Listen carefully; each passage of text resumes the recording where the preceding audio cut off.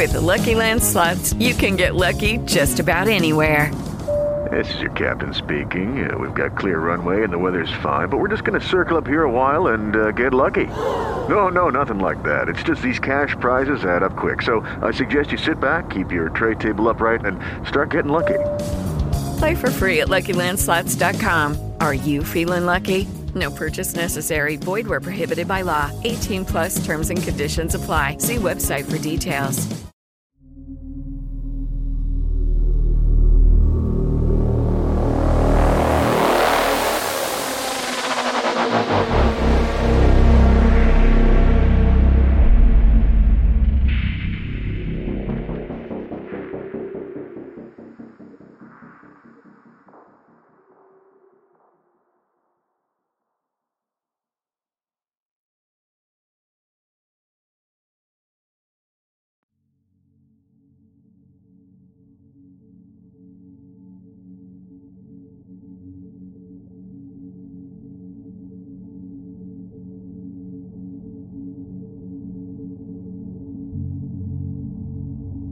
I grew up during the 80s in this little town called Durant, which is about 6 miles east of Brandon, Florida. Until I was 15 years old, my best friends in the world were these two kids named Bobby and Joey, and we were basically inseparable. Not only did we all go to the same elementary and middle schools, but we spent all of our free time together too. Bobby and Joey were like polar opposites. Like it was weird that we were even friends to begin with. Bobby was more outgoing while Joey was more reserved. Bobby would eat just about anything while Joey was easily the fussiest eater I've ever known.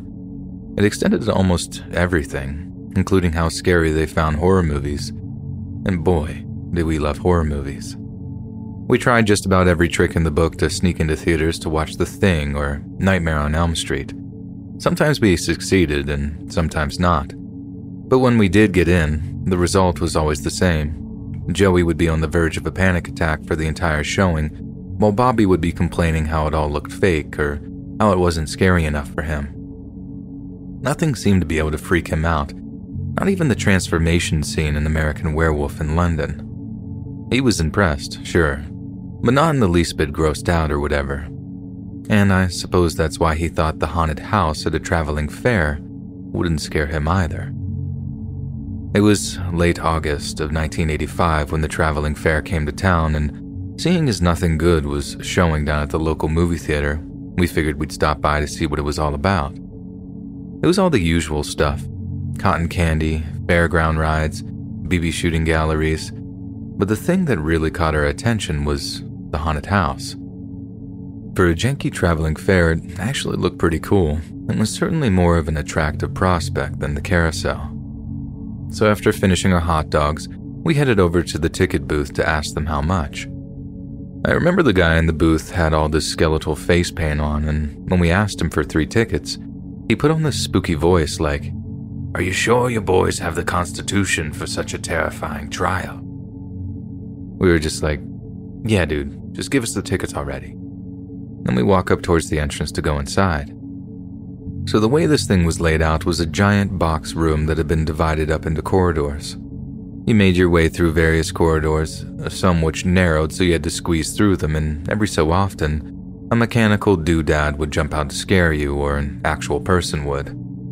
I'll admit that the actual people, one of which had a pretty cool Wolfman mask, were actually pretty creepy, especially the woman who pretended to be a statue, right up until we tried to pass her, and just touched my shoulder and it almost gave me a heart attack in the process. Gotta applaud that level of commitment and subtlety, right?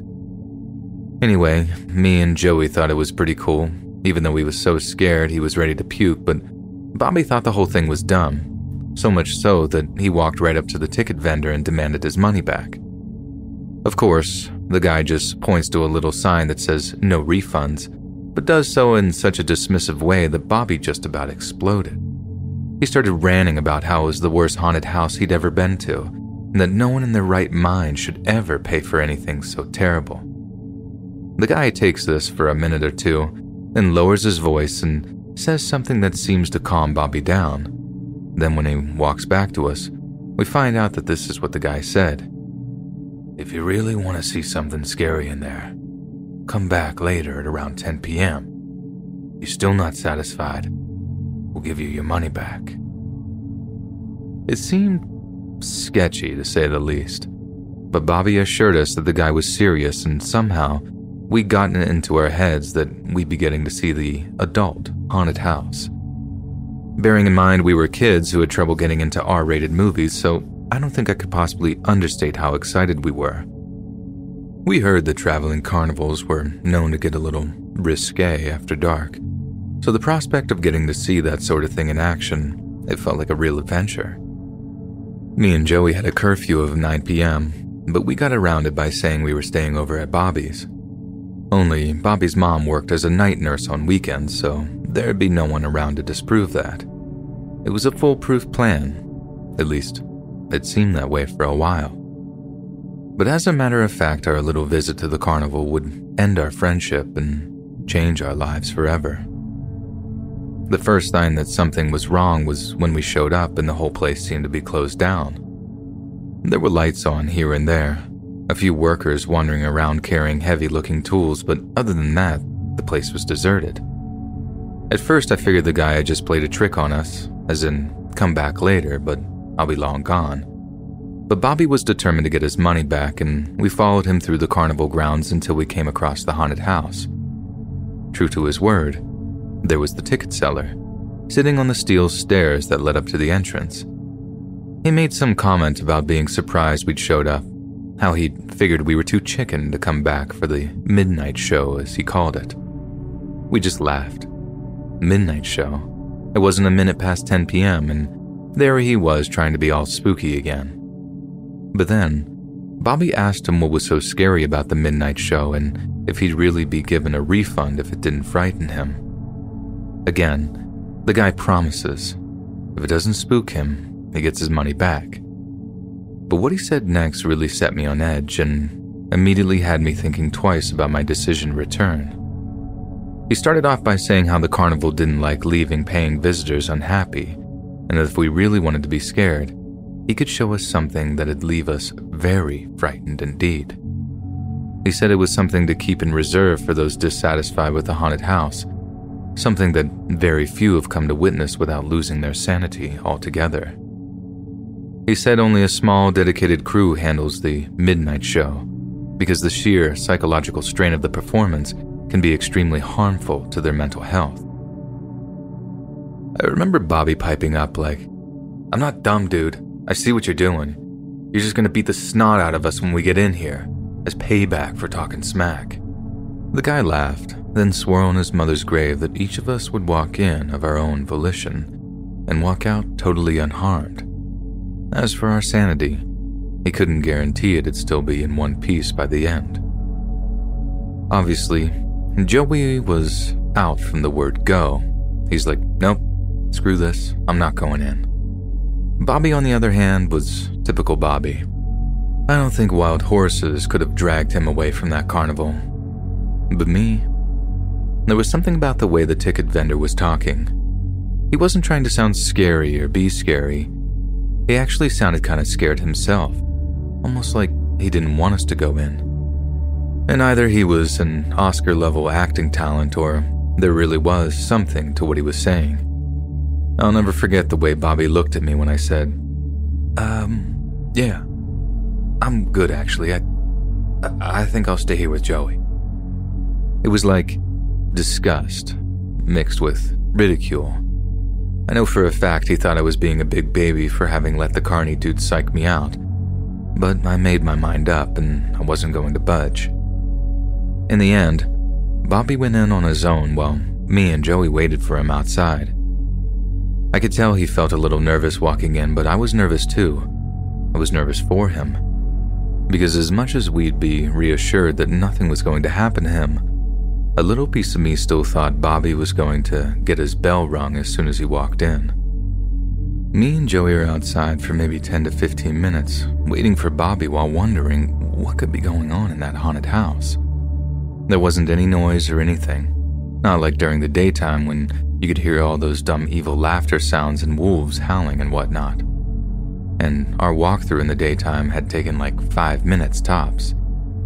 So in 20, then 25, then 30 minutes went by. We started to get pretty freaking worried for Bobby. Only right when we're about to go banging on the haunted house's door, Bobby reappears. No limps, no swelling, no bleeding. He looked okay, but he wasn't, and I'm not sure Bobby was ever really okay again.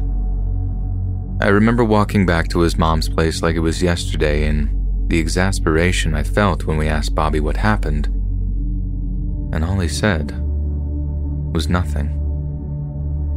We were flabbergasted. It certainly didn't seem like nothing had happened, because Bobby was definitely shaken up by something. At first he was pale, visibly shaking, and he had this kind of vacant expression on his face. It's hard to explain. He seemed mostly just shocked by whatever it was he'd seen, but he was definitely disturbed too. We kept at it, begging him to tell us what he'd seen, but he just wouldn't say. All he'd give us was, "Nothing. Stop asking about it." We asked him if it was scary, and he said yes, but he denied any kind of violence had occurred. The guy promised he wouldn't be touched, and he'd apparently been true to his word on that too. But that did mean they hadn't done something to Bobby, and despite all his denials, I know that was the case. The last thing he said about it, before he threatened to kick us out of his mom's house if we asked again, was a couple of hours later when Joey finally broke and asked him, "Dude, I'm begging you, at least give us a clue. What happened in there?" "Something that doesn't make sense," Bobby replied. He never talked about it ever again. I know that seems unbelievable, but time moves pretty fast at that age. We were due to start our junior year of high school. I started dating that first semester. Joey broke his arm on Bobby's skateboard that winter, and there was other stuff to think about. I'm not saying we just forgot about it and it came up in conversation once or twice in the months that followed, but every time we brought it up, Bobby would just give us this look. And the one time we persisted, he just walked back home without a word and didn't return our calls for a week. I'd like to say that dropping the subject for good repaired our friendship, but it didn't. Like I might have said earlier, what happened that night was the beginning of the end of our little friendship triangle, and we slowly began to drift apart. The end of the end, if that makes any sense, was when Bobby and his mom moved out to New Hampshire for her job. We all promised we'd keep in touch, but we never did, and I think me and Joey just bummed each other out after that, always wondering what happened to Bobby, always hoping he'd call someday, but he didn't call, and we didn't ever get the number for his new place. I still think about Bobby an awful lot, and I still think about him saying something that didn't make any sense. I've racked my dumb brain for literally decades, but I just can't work out what he meant by that. My wife thinks he was lying and that those carnival workers really did lay hands on him or something. Just because he didn't have any cuts or bruises doesn't mean they didn't slap him around or threaten him a little, and besides, you can do a lot worse things to someone without leaving a black eye or a bruised lip.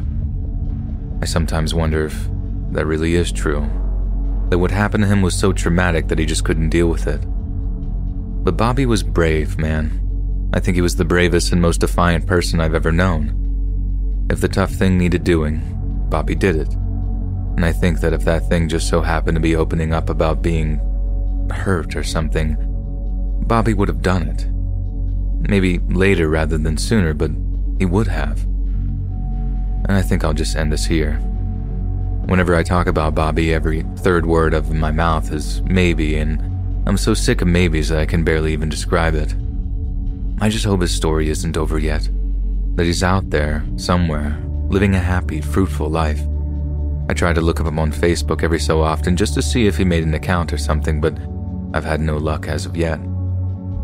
But maybe next week, or maybe next year, I'll finally find out what happened to Bobby and get to say hello to an old friend in the process.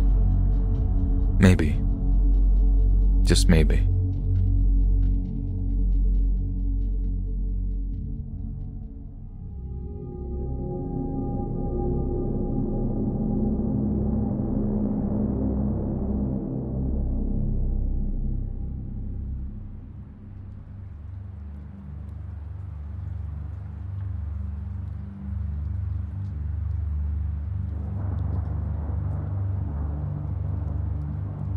Organized crime is possibly the greatest plague that human society has ever faced.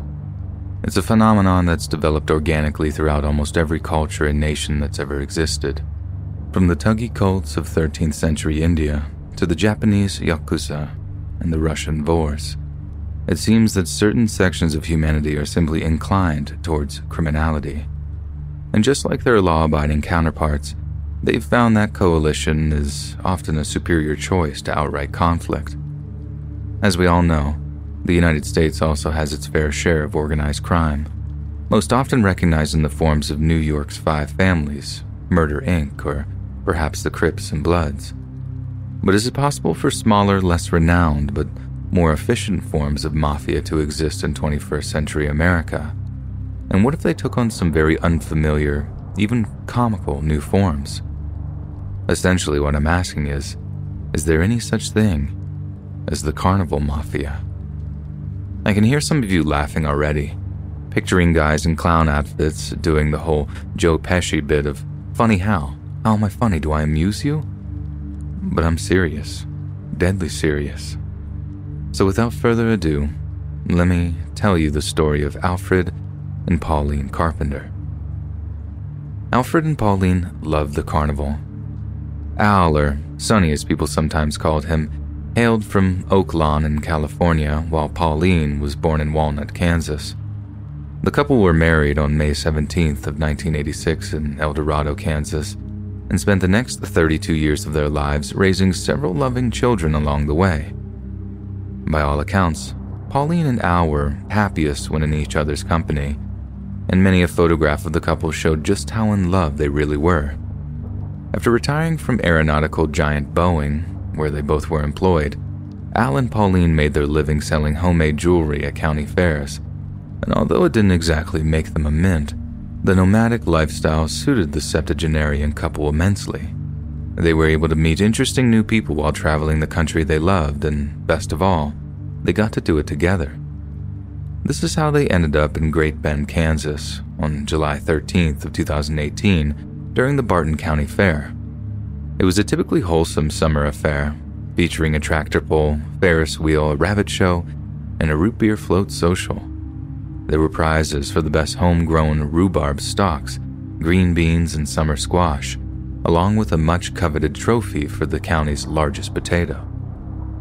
Just like they'd done many times before, Al and Pauline Carpenter set up their stall, arranged their goods in charming displays, and began friendly bartering sessions with the local townsfolk. The vast majority of their interactions were positive, but it's believed that at some point during the day, some kind of confrontation occurred between the Carpenters and their fellow carnival workers. At first glance, the confrontation doesn't seem to be too significant, as Al and Pauline continue to operate their stall until the end of the working day, and simply retire to their RV for the evening. But as it turned out, the encounter would have deadly implications for them. 4 days later, on July 17th, the Van Buren Police Department received a rather distressing call from a woman who claimed her sister, Christine Tenney, was being held hostage. She went on to tell the dispatcher that 2 criminals had murdered a couple, stolen their RV, and were now holding her sister as a hostage at a residence known as the Vista Hill Apartments.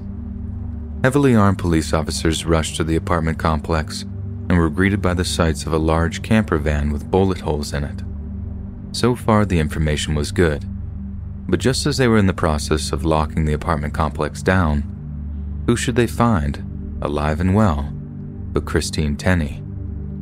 Christine was baffled by the reports of her kidnapping, claiming she was in no danger whatsoever. But when the parked RV was searched, police found trash bags full of bloody paper towels, blood-soaked clothing, and 2 spent 9mm bullet casings. It was quite obvious that some kind of violent struggle, perhaps even a murder, had taken place in the RV. And when the cops ran the vehicle's plates to discover who the owner was, Al Carpenter's name came back.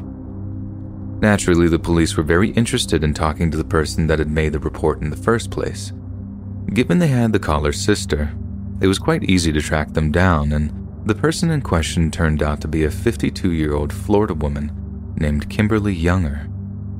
Not only did Kimberly have a weak explanation as to why she thought her sister was in danger, chalking it up to a simple miscommunication, but she claimed that Al and Pauline Carpenter were just fine and that she'd given them a ride to a casino in the hours before their RV was stolen. It's then the cops noticed that Kimberly didn't seem to own a car, and when pressed as to what vehicle she'd used to give the Carpenters a ride, she claimed to have hired a car from a rental place that she couldn't remember the name of. Obviously, investigating officers found this to be highly suspicious, and they ordered the arrest of several carnival workers. When two of these carnival workers turned out to be none other than Christine Tenney and an ex-boyfriend of Kimberly Younger's named Michael Fowler, police began to realize they were onto something. Then, when Michael Fowler seemed to display an alarming amount of guilt during an interview, police applied the right amount of pressure, and he broke. Through tears of anguish and remorse, Fowler admitted to murdering the Carpenters, and is reported to have said, "She had me suckered the whole time.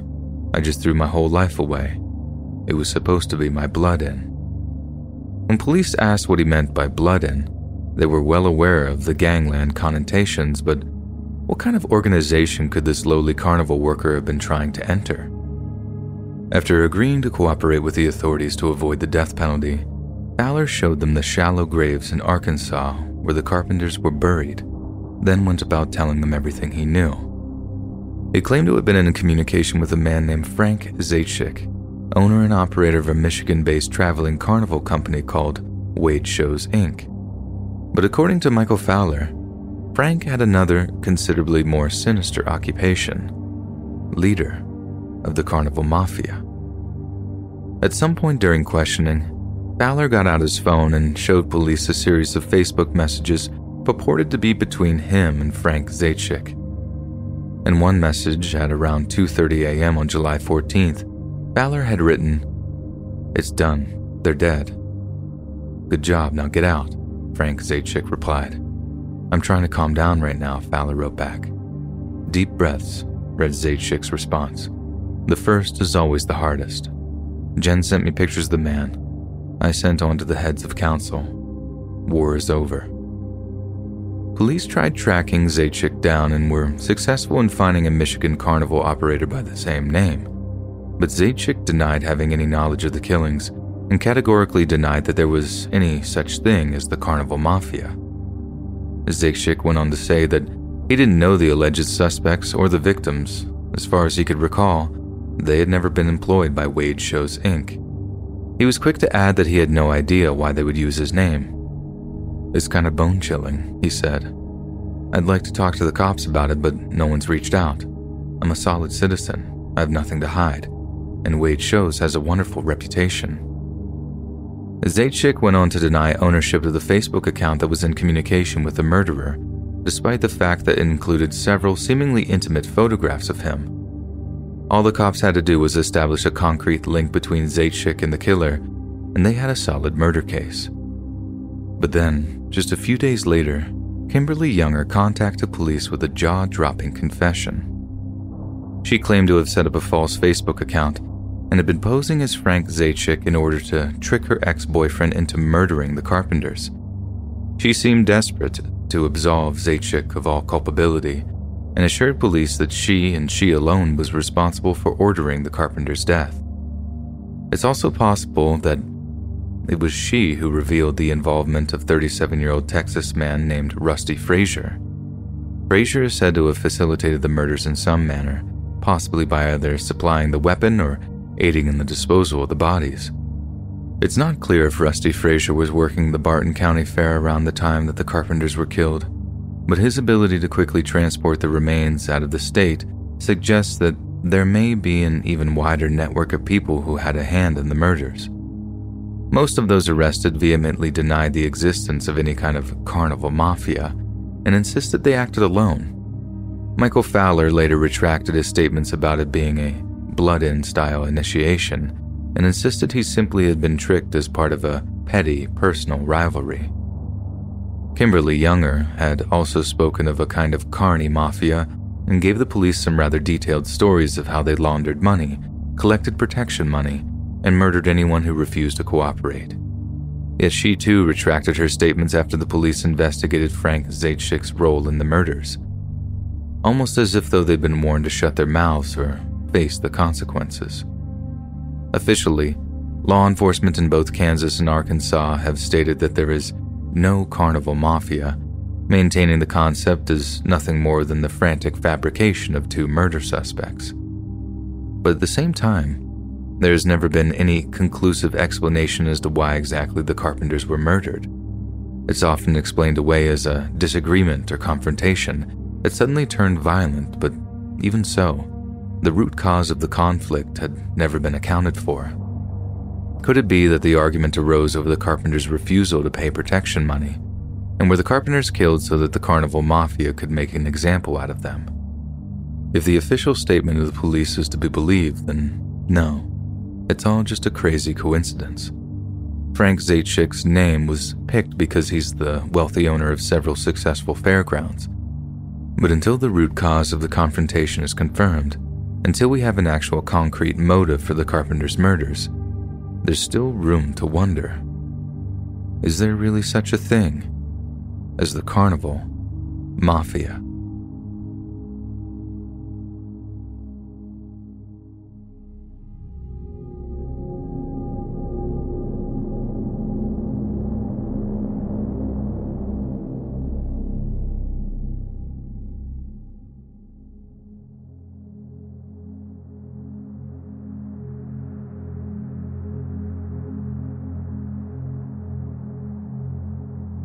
On September 17th of 1992, 14-year-old Misty Donna Copsey accompanied her friend Trina to the Rural State Fair in Puyallup, Washington. Misty was due to return home to Spanaway on the 8:40 p.m. bus, but shortly after, called her mother to inform her that she'd missed its departure, but would be getting a ride back with a friend of hers named Reuben Schmidt. Yet despite being longtime friends, Misty's mother had taken an inexplicable dislike to the young man and forbid her daughter from getting a ride home with him, even if it meant she had to walk the full 8 miles between Puyallup and her neighborhood. A witness is said to have spotted her in downtown Puyallup, walking along in the direction of the Highway 512 on-ramp. This is the last time anyone would see Misty alive. It took a week before a missing persons report was filed, and investigating officers found that Misty's home life was far from pleasant. Her mother struggled with chronic alcoholism. She had a criminal record for welfare fraud, and she often left her daughter unsupervised for extended periods of time. It took her a full 7 days to even notice her daughter was gone, and it goes without saying that Misty's case was just as likely to one of a runaway child than any kind of abduction. That being said, the case was thrown into doubt almost as quickly as it opened, as 2 of Misty's classmates claimed to have seen and spoken to her in the week prior. The case wasn't entirely closed, but it gave the police the impression that the missing persons report was nothing more than a tragic mistake. It took weeks before the investigation was taken seriously, and it took a whopping 5 months for law enforcement to interview the 2 people that had last seen her. One of these people was a friend of Misty's named Trina Brevard, who had accompanied Misty to the Puyallup Fair. Trina said that on the night in question, Misty had gotten the bus, while it was her that was forced to walk home. This confused the investigating officers somewhat, and it was only when they continued to poke and prod at Trina's story that they realized she might be lying. Their suspicion was vindicated when they discovered that Trina hadn't walked home at all, and that she'd gotten a ride from her 23-year-old boyfriend, Michael J. Reiner. Due to the disgustingly illegal nature of their relationship, 14-year-old Trina had kept her much older boyfriend a secret from her friends and family. But that's not the only thing the investigation uncovered. Despite having no adult criminal history, Michael had been arrested as a juvenile on charges of abduction and assault, and given the nature of Misty's disappearance, his past made him a prime suspect. When the truth came out, Trina stated that Michael had initially offered Misty a ride, but she refused on account of an intense dislike for him and opted to walk home instead. This led police to theorize that after dropping Trina off back home, Michael had driven back towards the state fair, knowing Misty would be alone and vulnerable. But after he was brought in for questioning, Michael not only passed a polygraph test, but seemed genuinely horrified about her disappearance, offering his full cooperation in any future investigations. Although he was a very suspicious character. The police eventually eliminated Michael as the suspect and turned to other theories to explain Misty's disappearance. Then came the interviews with Misty's forbidden friend, Ruben Schmidt, which were suspicious to say the least. Ruben corroborated everything Trina had said, but for some reason added that he was suffering from chronic blackouts and couldn't remember anything from the night of Misty's disappearance. He claimed that after blacking out during the evening, he had woken up back at his grandma's place in the foothills of Mount Rainier. When asked by police if it was possible that he could have hurt Misty during one of his blackouts, Ruben told them, "I don't know." Police then tried to gain a little background knowledge on Ruben, and they turned to Misty's mother, who may well have had a good reason to dislike the boy.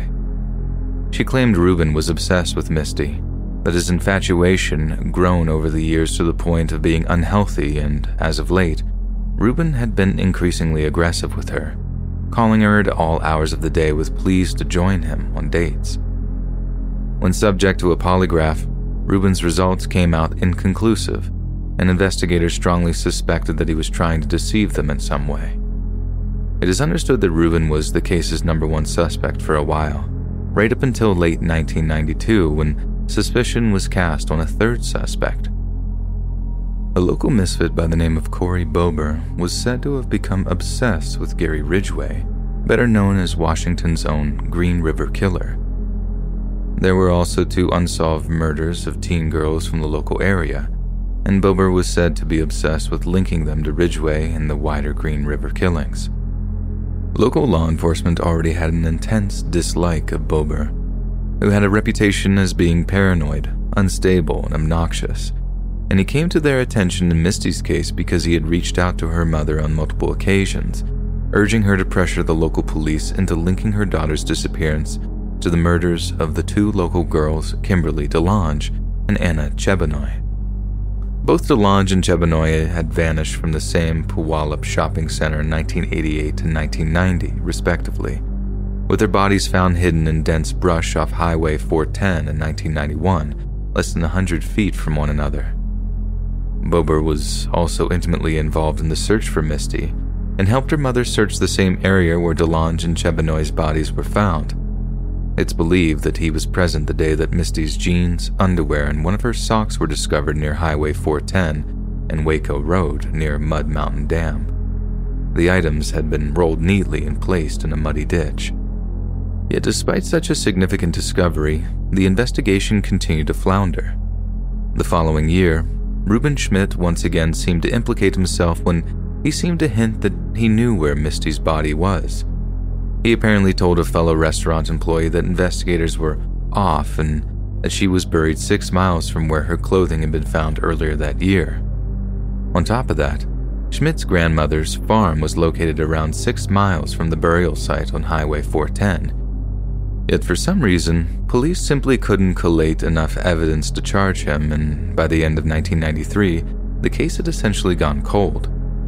But when we consider some of the other facts at hand, it seems only a gross mishandling of the investigation can explain why he wasn't arrested.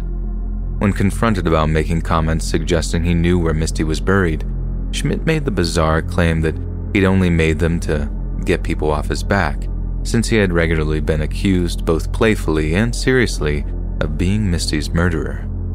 Ruben went on to show other violent tendencies, being accused of assault in 1996 and having his wife file a restraining order against him in 2006 after he threatened to burn her house down.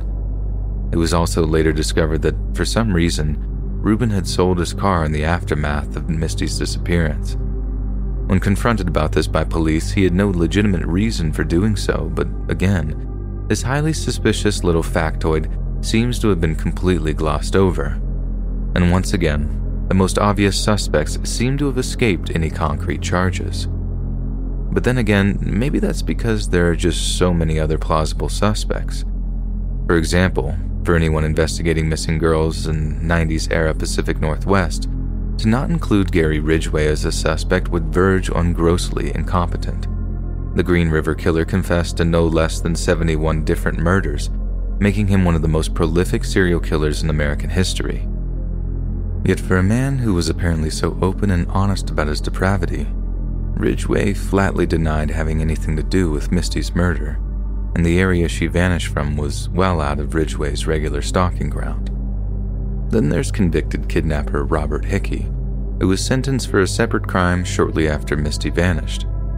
He served several years in prison only to commit a crime of similar depravity once he was released from prison. Seeing him as an irredeemable threat to society, a judge then sentenced him to life in prison without parole. Hickey was apparently driving a red Camaro at the time of Misty's disappearance, which may well account for a series of red paint chips found on her body. Yet when confronted by police, he denied having killed or abducted her, and officers must have been satisfied with whatever alibi he had to offer because he was soon dropped as a suspect. It seems that a tragic combination of minimal information, unreliable witnesses, and a weak investigation meant Misty Copsey's killer might never be brought to justice.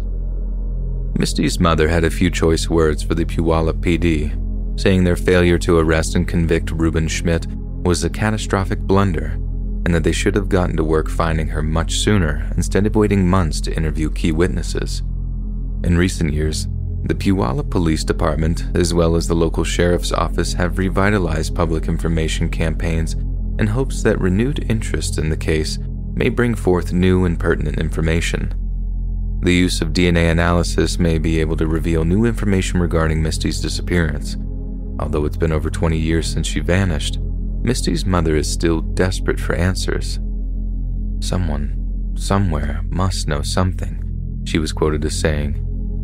So please, I'm begging you, if you know what happened to my daughter, please call the Puyallup PD. But it seems the only person who really knows the truth of Misty's fate is the one who buried her. And if the past 30 years are anything to go by, her killer certainly won't be revealing himself anytime soon.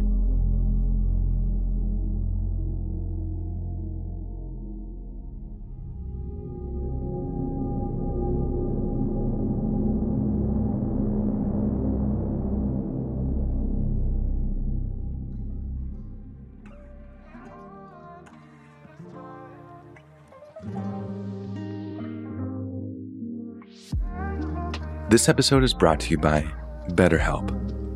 When you're at your best, you can do great things, but sometimes life gets you bogged down and you may feel overwhelmed or like you're not showing up in the way that you want to. But with BetterHelp Online Therapy, you can learn so many positive coping skills and how to set boundaries with others. And skills like these help you to be the best possible version of yourself. My experiences with BetterHelp, I've learned how to change my mindset for the better and feel much stronger and capable of handling life even when things get difficult. I find myself empathizing with others based on the examples set by my therapist. So, if you're thinking of giving therapy a try, BetterHelp is a great option. It's convenient, flexible, and affordable, and entirely online. Just fill out a brief questionnaire to get matched with a licensed therapist and switch therapists anytime for no additional charge. If you want to live a more empowered life, therapy can help you get there. Visit BetterHelp.com/read today to get 10% off your first month. That's BetterHelp, HELP.com/read.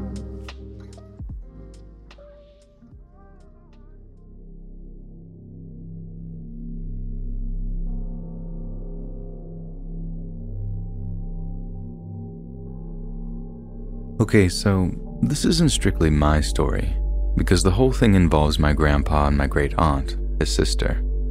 But since they're no longer with us anymore, it's one of the most horrifying true stories I've ever heard, and I figured I'm within my rights to tell it. My grandpa grew up during the Great Depression in a really poor town out in Oklahoma. I mean, the way my mom tells it, they really didn't have a pot to pee in. They used to eat stuff like dandelion salad, literally just eating boiled eggs with wild dandelions. They were that broke. Even worse for my grandpa and great aunt, who are like 12 and 8 years old respectively at this time, there's absolutely nothing to keep them entertained. They made a good go of it, turning pieces of junk into toys. Like, ever see that old-timey thing of a kid whipping a bike tire along with a stick? Yeah, that kind of thing. Their childhoods were just not like ours. They were accustomed to extreme boredom, grinding poverty, and backbreaking labor. so you can guess how excited they got when they heard the carnival was coming to town. There'd be games, rides, candy, sideshows, absolutely everything a kid that age could ever want. The only thing was, their family didn't have the money for them all to go, just enough for 2 entry tickets, with a little left over for cotton candy. So, being the good folks they were, my great-grandparents decided they'd give the kids the money while they stayed home. It must have been like all their Christmases had come at once. The only condition was that my 12-year-old grandpa was not to let my 8-year-old great-aunt out of his sight. Then, on the evening in question, Grandpa and great-aunt are given like 50 cents between them and told to be back by sundown. Then they run off down to the pasture where the carnival's been given permission to set up. The way my dad tells it, for the first hour or so, Grandpa and great-aunt had the time of their lives. I think tickets were like 5 cents or something, then cotton candy was 2 cents apiece. Basically, their parents had underestimated how expensive stuff would be, so they were able to partake in everything the carnival had to offer, twice. Maybe that's what lulled them into a false sense of security, because it certainly accounts for them staying long after the sun started to set. Only, when my grandpa realized how late it was, and he started looking around for my great-aunt, she was nowhere to be seen. I once remember asking my dad why they just thought it was okay to let their kids go running around on their own like that, if it's just like an old-timey thing or because they were so poor.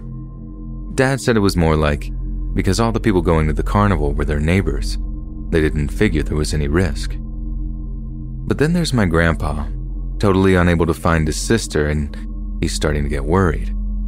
He started asking all the people he recognized from our town if they'd seen his sister, but they all said no. Right up until one of our neighbors said they saw my great-aunt walking hand in hand with a grown-up.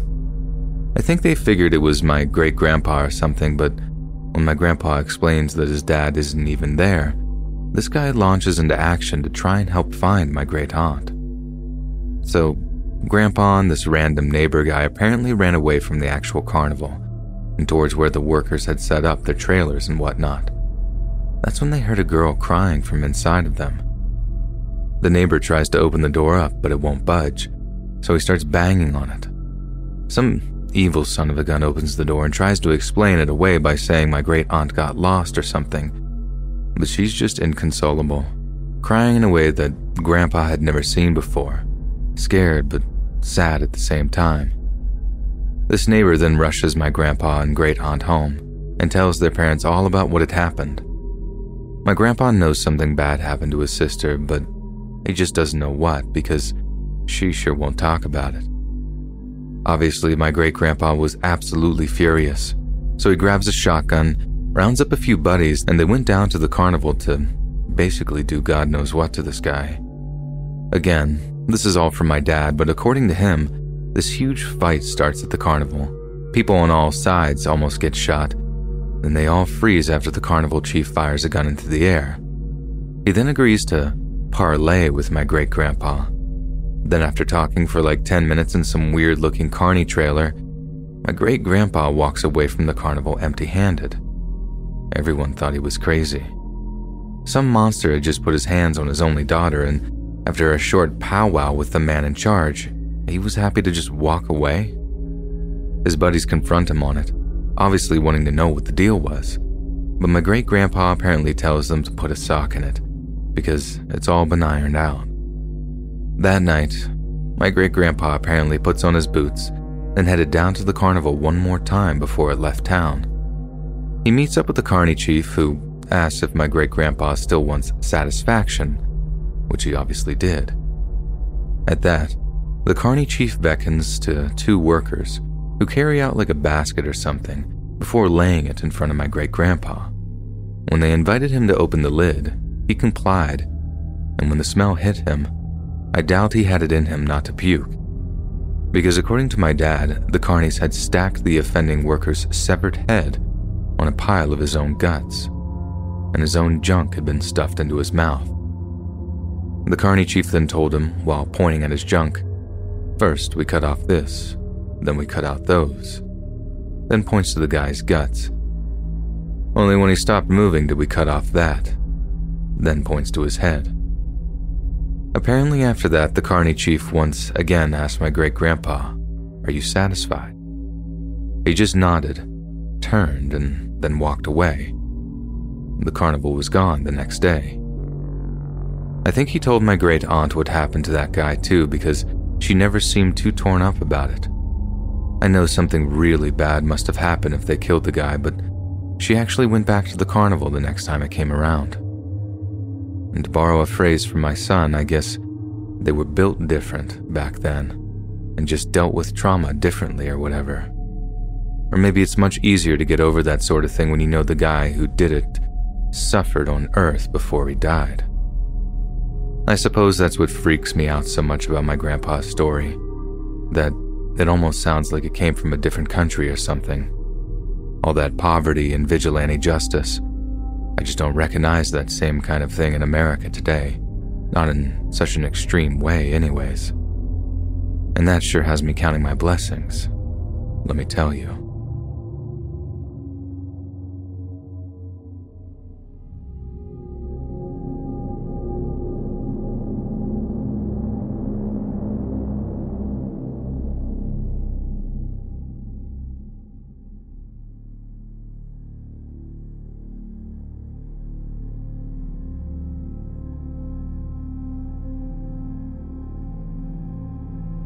Mark Anthony Tildesley was born on August 31st of 1976 to John and Lavinia Tildesley. The Tildesleys lived in the small English town of Wokingham in Berkshire, and in 1984, 7-year-old Mark was a Year 3 pupil at the nearby Palmer Church of England Junior School. On May 25th, Mark's school was on break for its summer half-term holiday, and given as a lot of young children had nothing to occupy themselves with, the Frank Ayers Fun Fair had come to town during that holiday week. To say Mark was eager to visit the fun fair would be an understatement of the century. He saved up his 30p weekly pocket money for an entire month, and added to his savings by doing odd jobs under the supervision of his parents. Mark became somewhat famous around the town for being the industrious little redhead with a rather sizable collection of 10p pieces. A local shopkeeper, Margaret Hickman, was fond of little Mark and has many happy memories of him counting out the right number of coins to pay for his candy. So on the afternoon of June 1st, 1984, when Mark handed over a 50p piece to pay for his candies, Margaret found it very odd indeed. She watched Mark collect up his goods before returning to an adult outside, but it wasn't Mark's father or mother. In fact, Margaret didn't recognize the man at all. This was also odd because pretty much everyone in town knew each other and could instantly recognize an outsider. But since she also overheard the man tell Mark that he was going to the fair later that day and that he would pay for him to go on the dodgems that evening, she figured he was simply an older relative. Later that day, just after 5:30, Mark rode his gold Raleigh Tomahawk bicycle the half-mile to the carnival ground. He promised his parents that he'd be back home no later than 7:30 p.m., with his mother recalling him saying, "Don't worry, Mom, I won't be late." While en route to the carnival, he apparently met up with 2 school friends, but they wanted to go back home to change before heading down to the fairgrounds. So Mark made the decision to ride down alone, hoping to scout out the best rides before friends showed up. A few hours later, back at the Tildesleys' house, it was fast approaching 7:30 and there was no sign of young Mark. 7:30 came and went, but by the time 7:45 rolled around, Mark's parents were beginning to get worried, and by 8 p.m. sharp, they left their home to look for him down at the fairgrounds. On their arrival, the first thing they noticed was his gold Raleigh Tomahawk, chained up to a metal fence near the fair's entrance. This seemed to confirm that Mark was still present, but after searching all over the carnival, John and Lavinia couldn't find hide nor hair of their son. At around 10 p.m., a terrified Lavinia contacted the Wokingham Constabulary to report Mark missing, and subsequently enlisted the help of some relatives in continuing the search, but again, not a single trace of little Mark was to be found. What followed was one of the largest search and rescue operations in British history. A ragtag team of police officers, civilian volunteers, and soldiers, Royal Electrical and Mechanical Engineers, made up a force that numbered in the hundreds. Then, along with canine and helicopter support, the team scoured every inch of Wokingham town center, as well as the surrounding farmland. Several horrifying false alarms were recorded, the first coming when a train driver claimed to have seen a fox carrying a child's arm in its mouth. Incredibly, this fox was tracked down, but the severed limb turned out to be that of a fowl's, much to the relief of all involved. Then came the call from the nearby village of Crawthorne, where a resident reported a distinct odor of rotting flesh coming from a wooded area behind his backyard.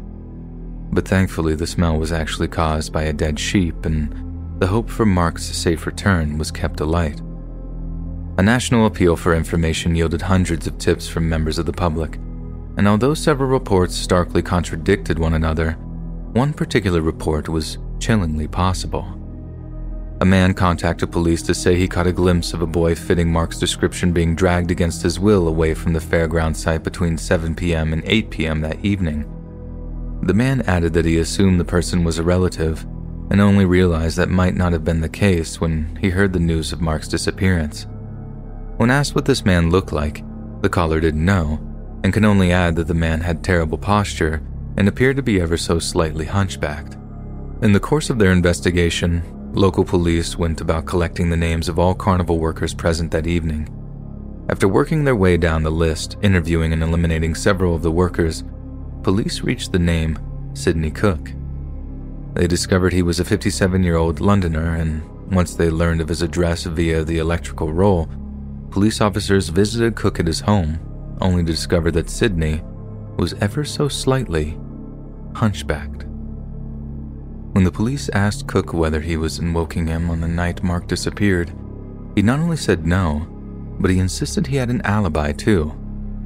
He claimed there were people who could vouch that he was working at a fair opposite West Hendon police station in London, and the fair's manager confirmed that Cook was indeed their employee. This forced the police to officially eliminate Cook from their investigation, but he was always viewed with deep suspicion by the investigating detectives, which is why it was shocking but not surprising when Cook's name reappeared in the course of a child murder investigation a few years later. But when it did reappear, it would be in one of the most disturbing ways imaginable. After the arrest of a man named Leslie Catweasel Bailey in 1999, police obtained a letter that chilled the blood of all those who read it. The letter consisted of directions to a shallow grave, one dug into some woodland out in Berkshire. The letter referenced being the final resting place of a boy that had been found at a fair, and it was addressed to none other than Sidney Cook. When confronted with the letter, Sidney confessed to abducting Mark Tildesley. But what he and a select group of friends did next is frankly too terrible to talk about in detail. Let's just say Mark's final moments involved forced ingestion of narcotics, then terrifying levels of mental and physical abuse, and the men who committed these crimes called themselves the Dirty Dozen. This cabal of disgusting sadistic abusers consisted of Sidney Cook, his arrested associate Leslie Bailey, a man named Lenny Smith, and an individual known only as Odd Bod. Leslie Bailey was the only member of the gang who was honest enough to admit what they'd done, and his testimony secured the convictions of Sidney Cook. But that didn't mean he was shown any mercy when he was strangled by another inmate after his conviction and imprisonment. When news of his murder reached John and Lavinia Tildesley, John said he would like to shake the murderer's hand, whilst Lavinia is said to have opened a bottle of wine to celebrate the occasion. Lenny Smith managed to escape all charges by casting as much doubt on Bailey's story as possible, but he didn't escape justice entirely. In 2006, Lenny would die of acquired immune deficiency syndrome in Nottingham prison. Again, the Tildesleys celebrated the news of his long drawn-out and painful death. The fourth man, known only as Odd Bod, was confirmed to be a blood relative of Leslie Bailey. The reason he's only referred to as this bizarre nickname, and in official court documentation at that, is because Odd Bod is so heavily mentally disabled that he's said to have the mind of an 8-year-old. As a result, Odd Bod could not be named, charged, or put on trial or sentenced in connection with Mark's murder. As of 2021, 94-year-old Sidney Cook is the only surviving member of the so-called Dirty Dozen. It's believed that although someone else disposed of Mark's body, Sydney knows where the boy is buried but refuses to tell the police or the boy's family the exact location of their son's final resting place. This is thought to be a depraved method of control, his final method of taking Mark away from his grieving parents. Because if only Sydney knows where their son is buried, then via the sick lens through which he views the world, he still owns him. He took a piece of their boy and they can never get it back. I think we can all agree that men like Sidney Cook are proof that monsters really do exist.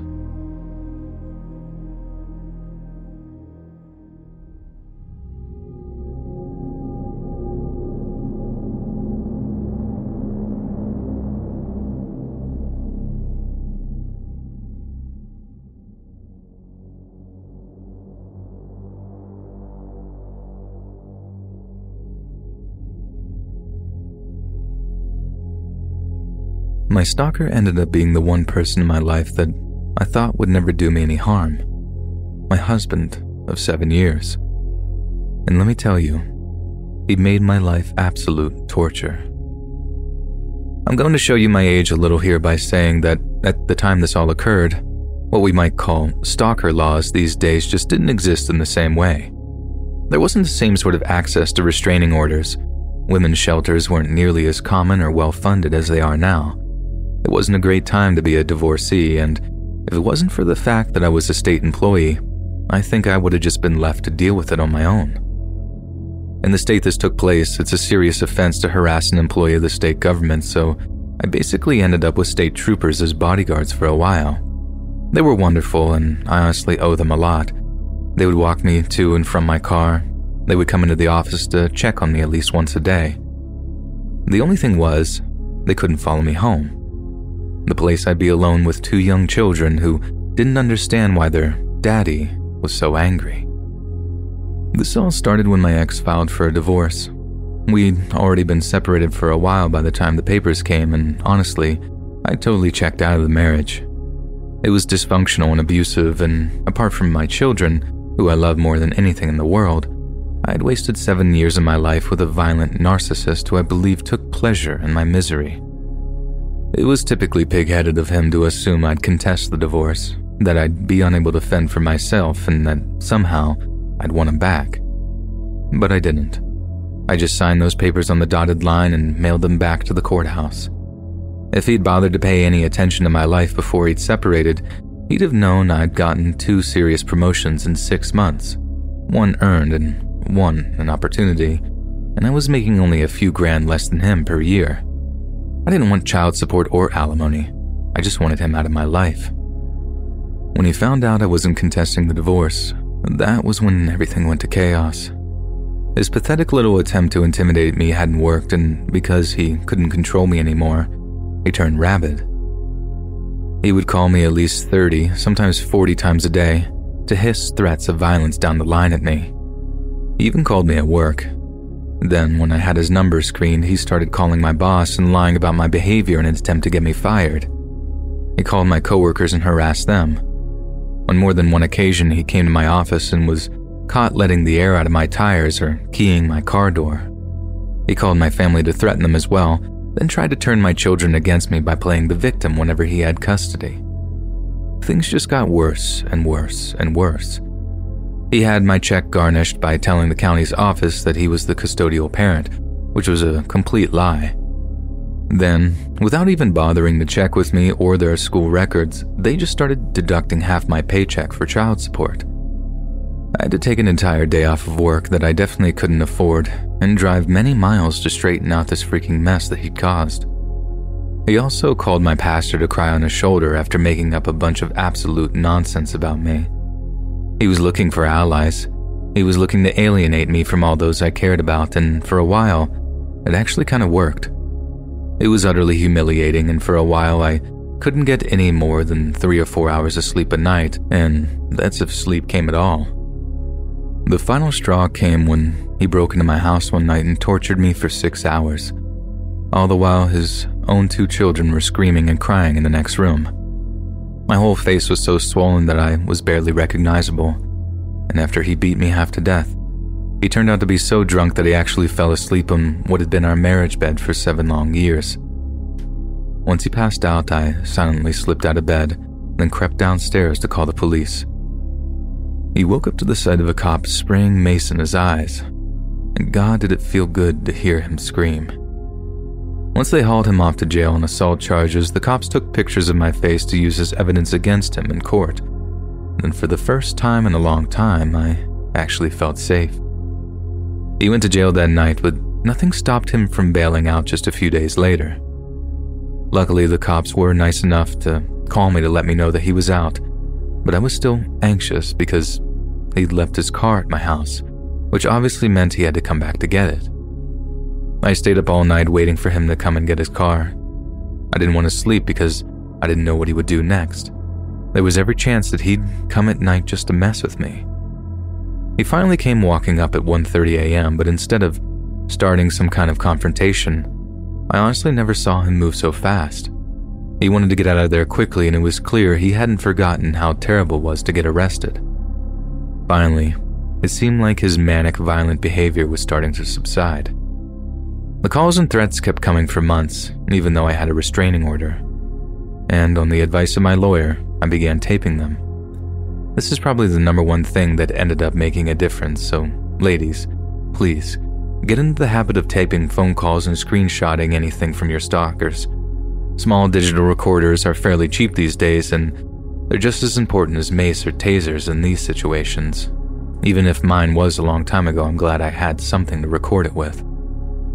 Next, he started driving by my house, and it got so bad that I went to stay with my mom because I was just so frightened and exhausted.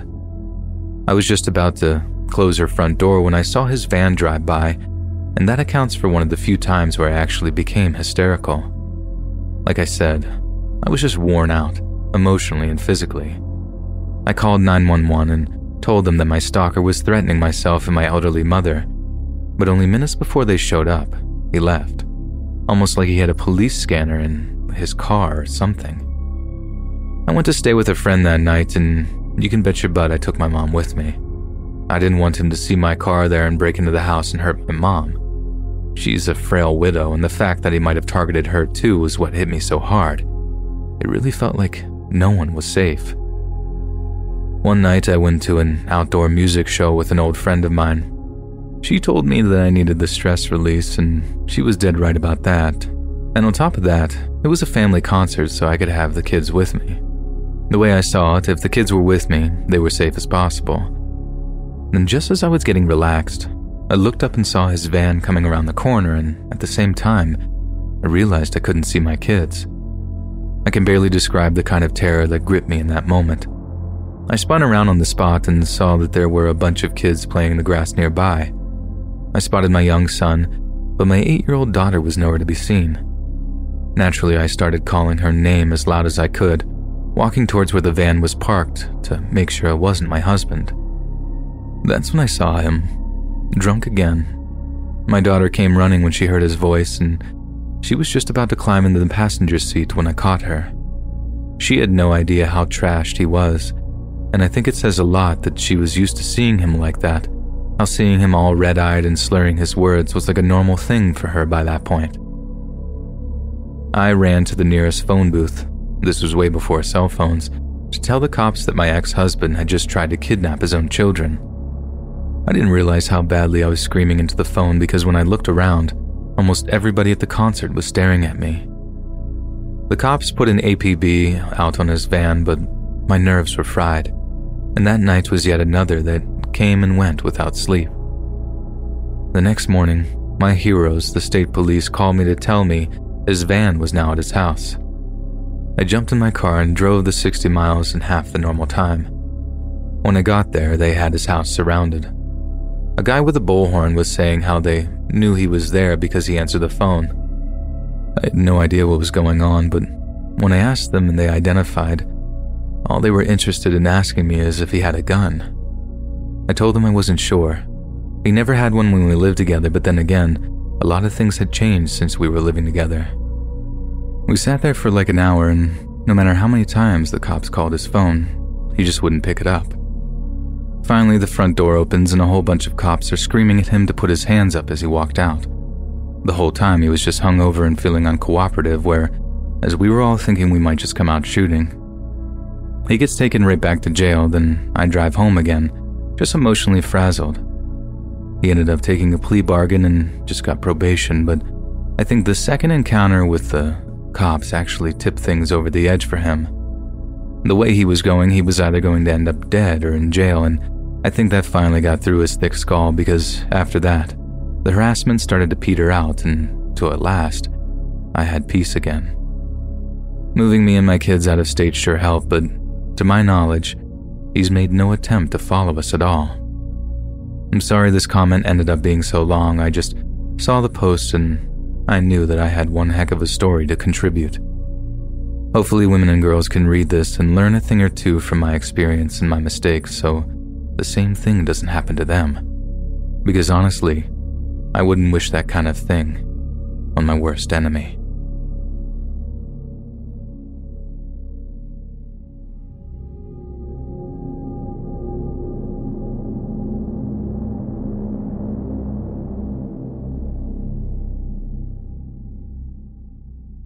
Hey guys, it is Ryan. I'm not sure if you know this about me, but I'm a bit of a fun fanatic when I can. I like to work, but I like fun too. It's a thing. And now the truth is out there. I can tell you about my favorite place to have fun. Chumba Casino. They have hundreds of social casino style games to choose from with new games released each week. You can play for free anytime, anywhere. And each day brings a new chance to collect daily bonuses. So join me in the fun. Sign up now at ChumbaCasino.com. No purchase necessary. VGW Group. Void where prohibited by law. See terms and conditions. 18+.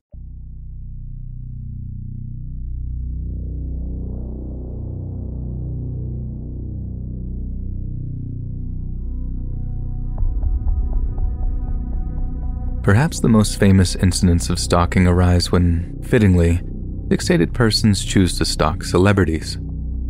Being in the public eye can have its good side, but also some pretty significant bad sides too, and just one of those is the fact that you're exposed to people who might develop something of an obsession. Sometimes these obsessions can be nothing more than innocently irritating, but other times, they can be downright dangerous. Beyonce Knowles is certainly no stranger to having to deal with crazed fans. But one unhinged obsessive began to peddle some pretty sinister rumors around 2013. When due to perform in London for the Sound of Change concert in 2013, Beyonce had to make sure that she and all her staff kept an eye out for a fan who believed that she was actually an imposter. It all started when a man named Bassey Essien approached her with a book of notes on religion, claiming what it contained would help her. But when Beyonce proved to be less than enthusiastic about the gift, Essien began to accuse her of having killed the real Beyonce before replacing her. The singer's management managed to obtain an anti-harassment order which barred Bassey Essien from attending any of Beyonce's future events. But still, the encounter was definitely one which left her shaken for some time afterward. Singer Lana Del Rey had also dealt with a harrowing stalker experience when an obsessive fan posted a series of disturbing Facebook statuses in which he claimed to be planning to kidnap her after a show. 43-year-old Florida man Michael Hunt was arrested in February of 2018, while police noted that his detainment stemmed from cryptic and threatening messages. Hunt called Del Rey his queen and his wife, and wrote that after her show in Orlando, our decisions will be as one. I love you so much, Lana. I can't wait to be back in your arms in a few days, baby. He wrote in one post. It's probably my last day on Facebook. I hope to see y'all on the walkabout in your life. Be good, and I'll see you on the other side, everybody. Hunt was arrested just a few hundred feet from the venue in which Lana was set to perform, and to the horror of all involved, he was discovered to be in possession of a 3-inch folding knife. As a result, he was charged with attempted kidnapping with a weapon and aggravated stalking with a credible threat. In the end, Hunt agreed to a plea deal, pleaded no contest to a stalking charge, and was sentenced just to 1 year in prison. Del Rey, on the other hand, admitted she was in fear for her safety and later addressed her stalker's arrest on social media, commenting that attempting to bring weapons to her show was on another level. Actress Keira Knightley found that some stalkers aren't content to focus their obsession on one person, as her entire family was targeted by a man named Mark Revell. Mark seemed just as happy to terrorize her husband and 2-year-old daughter, delivering terrifying handwritten messages to her home, as well as tweeting out sinister threats. He claimed to be madly in love with Knightley and simply wanted to show her his music, but according to a victim impact statement read in court, his actions left the actress feeling scared every time she left the house. But perhaps Mark's most famous act was to show up at Knightley's home before meowing through the letterbox. Keira's husband, musician James Wrighton, apparently had to physically chase Mark Revell away. He also sent her a USB stick that was filled with self-composed music inspired entirely by cats, and after analyzing its contents, Knightley's lawyers would describe them as extremely disturbing. Revell had a prior conviction related to turning up nude at women's homes, and apparently referred to himself as the public executioner on social media at one point, tweeting out, "James Wrighton and Keira Knightley are not going to get much help from the police." If Wrighton is play the devil, maybe I is play public executioner, yeah? Of course, not is death threat, he wrote.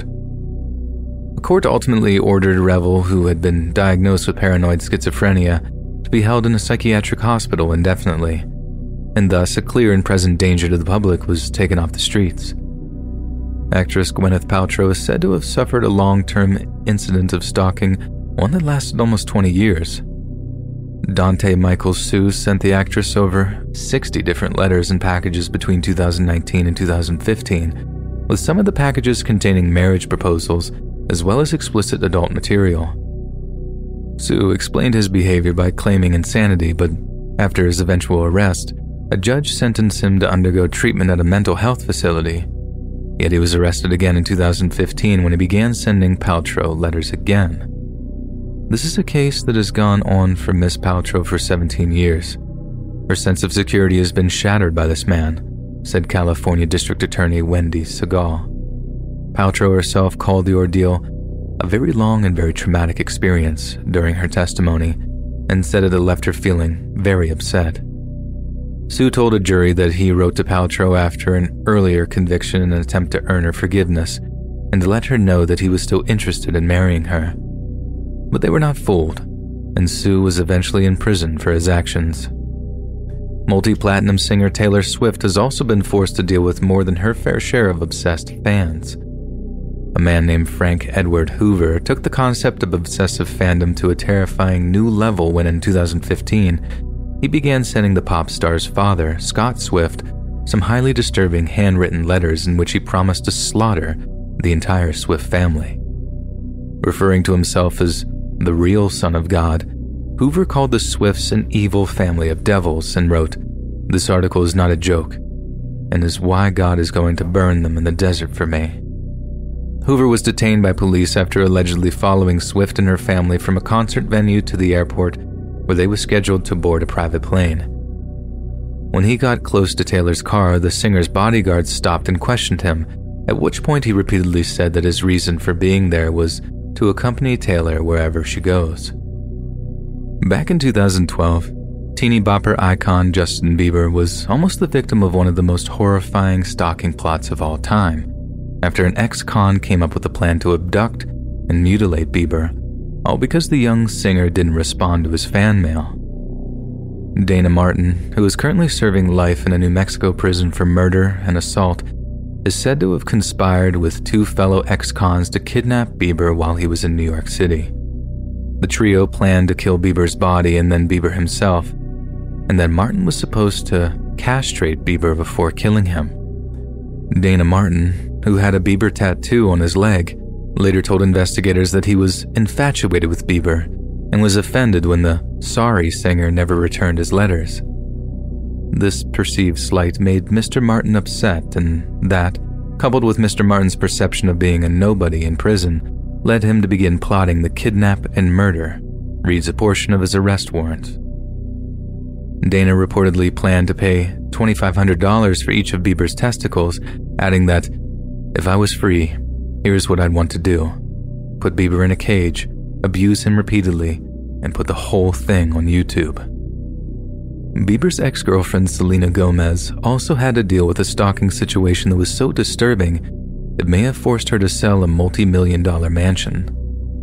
Within less than a week of moving into her gigantic new home in Calabasas, 20-year-old Che Cruz was arrested for trespassing onto Gomez's property twice in 1 week.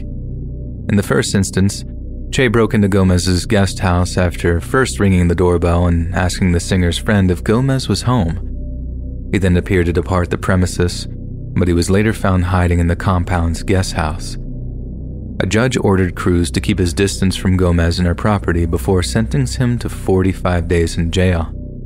Yet the Los Angeles District Attorney's Office confirmed that Cruz spent just 2 days of his 6-week sentence behind bars before he was released. And preposterously, he was rearrested just hours later after allegedly hopping a fence to once again trespass on Gomez's property. Cruz, of no fixed abode, pled guilty to stalking charges before a judge ordered him to stay away from Gomez in her house for a full 10 years. He was also ordered to complete 6 months in a treatment facility, as well as undergoing psychological treatment for an additional year. Gomez, after installing a gate around her property and reportedly phoning 911 numerous times in the months that followed Cruz's break-in, put the house up for sale the following year, as she was clearly sick of dealing with an obsessive psychopath who just wouldn't give up. It seems that no matter how bad stalking can get for the average person, the huge amount of exposure that celebrities get, as well as the pedestal society puts them on, results in much more intense and potentially dangerous incidents of stalking. Yet it seems it's just one of the many prices a person has to pay for all that fame and all that fortune.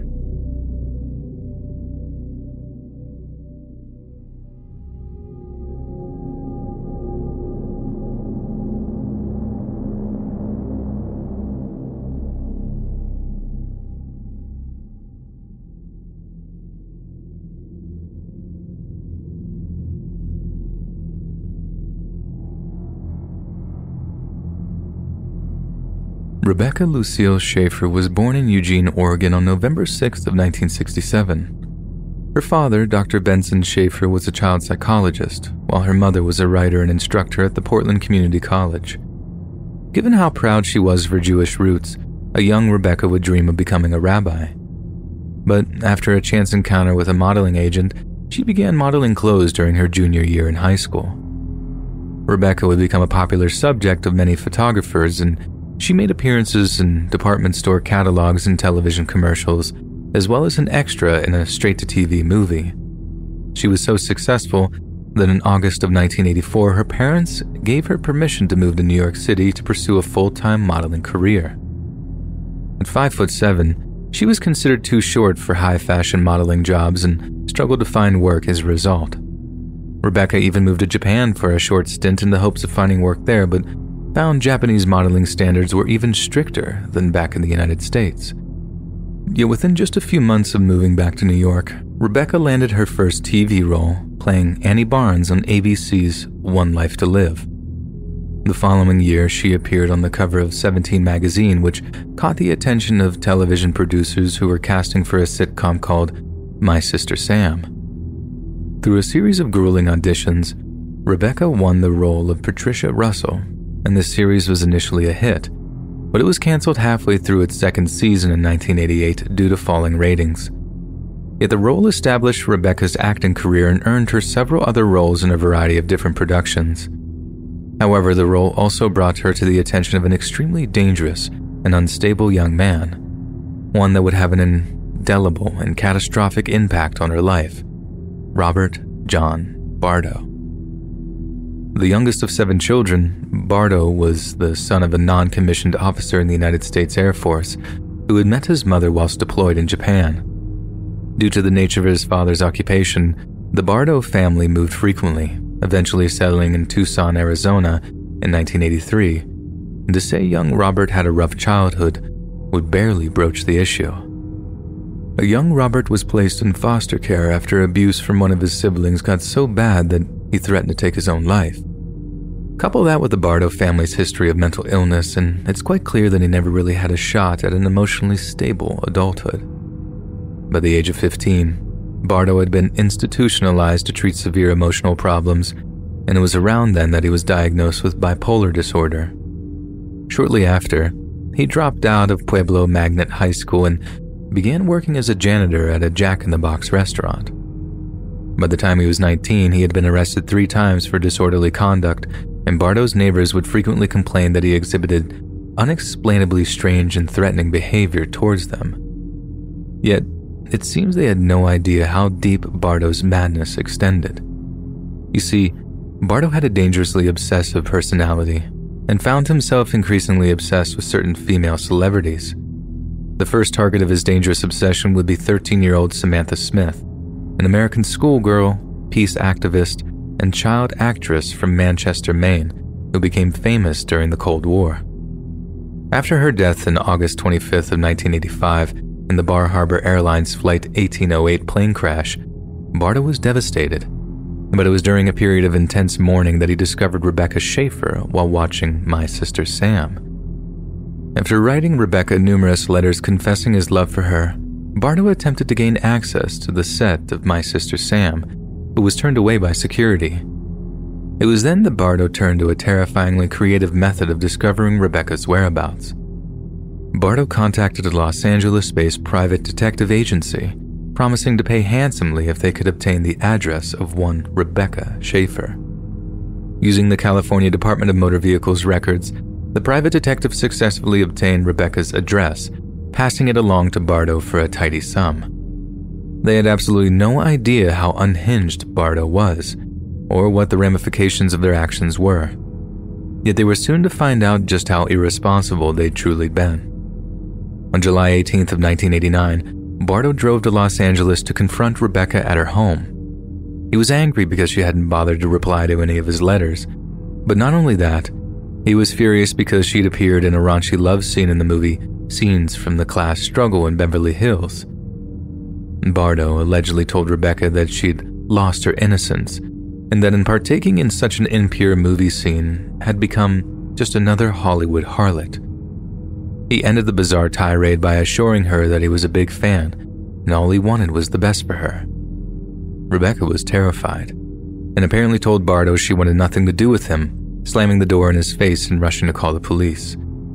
They assured Rebecca they'd come over to her as soon as they could, but the situation wasn't obviously an emergency in the moment, and there were no lights or sirens rushing to her apartment. In the meantime, a heartbroken Bardo walked over to a nearby diner to get some breakfast.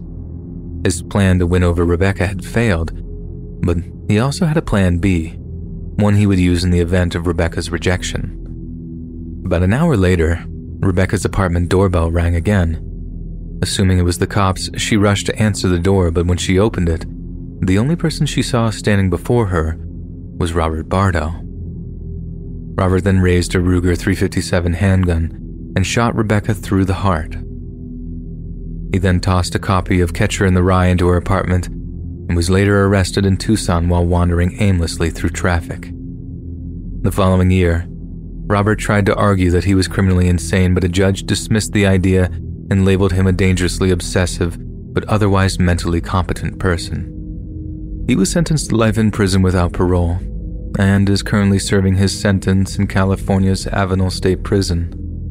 As a consequence of Bardo's actions and his methods of obtaining Schaefer's address, the U.S. Congress passed the Driver's Privacy Protection Act, which prohibits state departments of motor vehicles from disclosing the home addresses of state residents. Rebecca's murder also prompted the first anti-stalking state laws, including the California Penal Code 646.9, which was essentially the nation's first law against obsessive or fixated persons. It was a nice gesture, but few deny that they came too little, too late for Rebecca, who needed protecting from a dangerous, violent stalker long before there were any legal means to combat them. We can only hope these laws are direct and robust enough to stop the same thing from happening again. But given the determination of the human spirit, that seems like very wishful thinking indeed.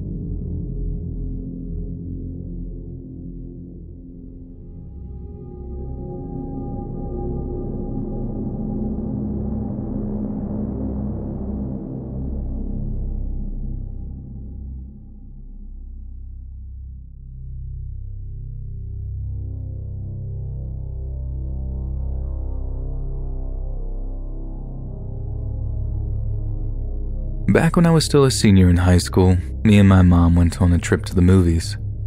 It was this regular mother-daughter bonding ritual we used to have. Catch a movie, critique it, and then hit up the Bob Evans next door for dinner. We'd always pick up my dad something in a takeout box too, and I really miss those days. But anyway, we have our food and drive home, just like we always did, and the rest of the night was uneventful. But the next morning, I wake up to a Facebook friend request from a name I didn't recognize. Thinking it might have been a mutual, I just accepted, but then like 5 minutes later, I get a message from the same account that says something like, "Hey, I know this might sound a little weird, but I saw you at the Bob Evans last night and I wondered if you might like to go out sometime." So I'm like, how did someone figure out my name? Did they overhear my mom say it or something? Like, I get it was polite, but it still creeped me out. Why would you go to those lengths to find me? And he must have been looking for hours. Immediately, there's all these red flags, so I had no intention of accepting his invitation, but at the same time, I didn't want to be a jerk to him. So I messaged him back like, "Hi, yeah, I was there, but I'm actually kind of seeing someone right now, and I don't think they'd be too happy if we went out." At first, their reply was encouraging, and they seemed to take it on the chin. They say like, that sucks. Sorry if this is awkward now." I respond, "No, don't worry. You didn't know. I hope you have a great rest of your weekend though." It was a close-ended reply, you know, the kind that's designed to just end the conversation.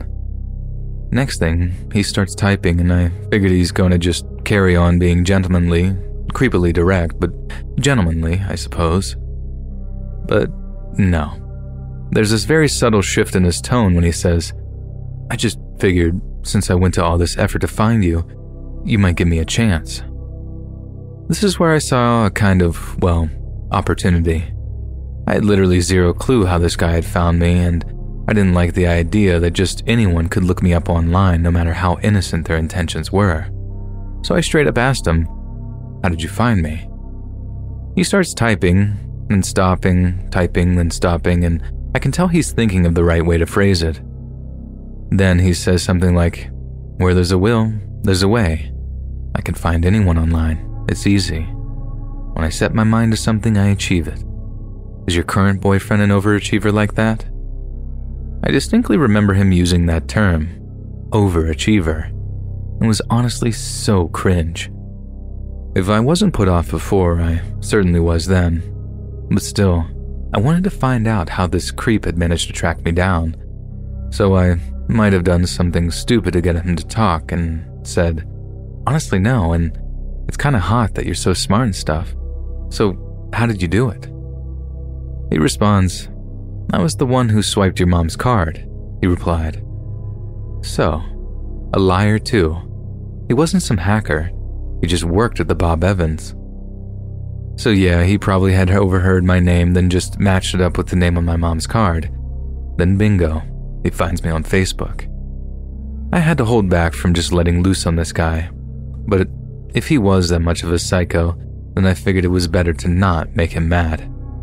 "Ah, sneaky. I like it," I replied. "But like I said, kinda seeing someone right now, so thanks, but no thanks. Bye." I mute the conversation, but don't block the guy or unfriend him or anything. See, making him mad I was worried about. Then I just go about the rest of my day. Yeah, I told all my friends how creepy I was, and I casually suggested to my mom we pick a new food venue for our post-movie dinners.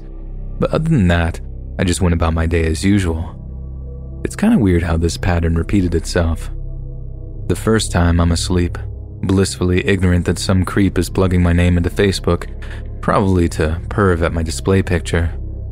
The second time I had him on mute, so I had no idea what was going on in that little message thread. It wasn't until later on that night that I opened my messenger on my phone and actually saw the little 44 notification count next to his name that I realized he'd sent me other messages. And yes, it did say 44. He'd sent 44 different messages, mostly rants, and he'd been sending them on and off all day.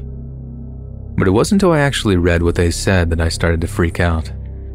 I'm not going to type up everything I remember him saying, and I'm pretty sure a lot of you will be able to guess the majority of it.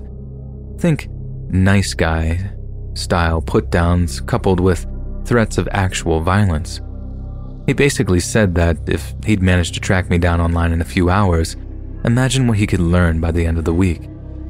He said he had friends that would help him break into our house.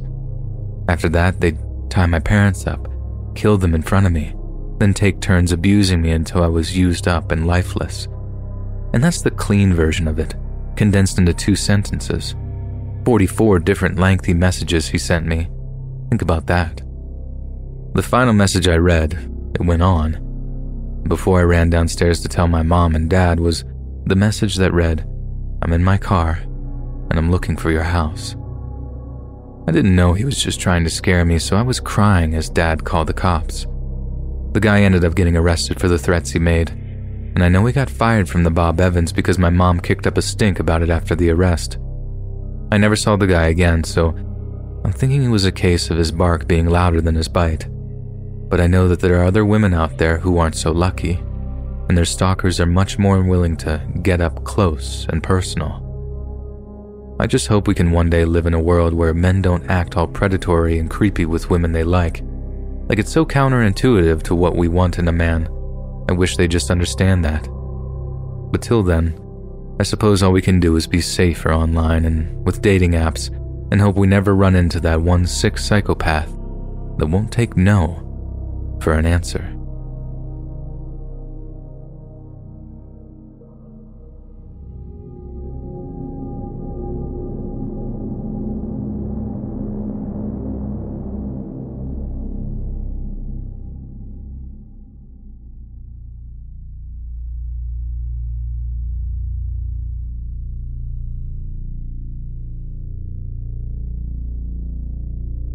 It's been almost 10 years since I suffered the horrors of being stalked, and I still have nightmares about it.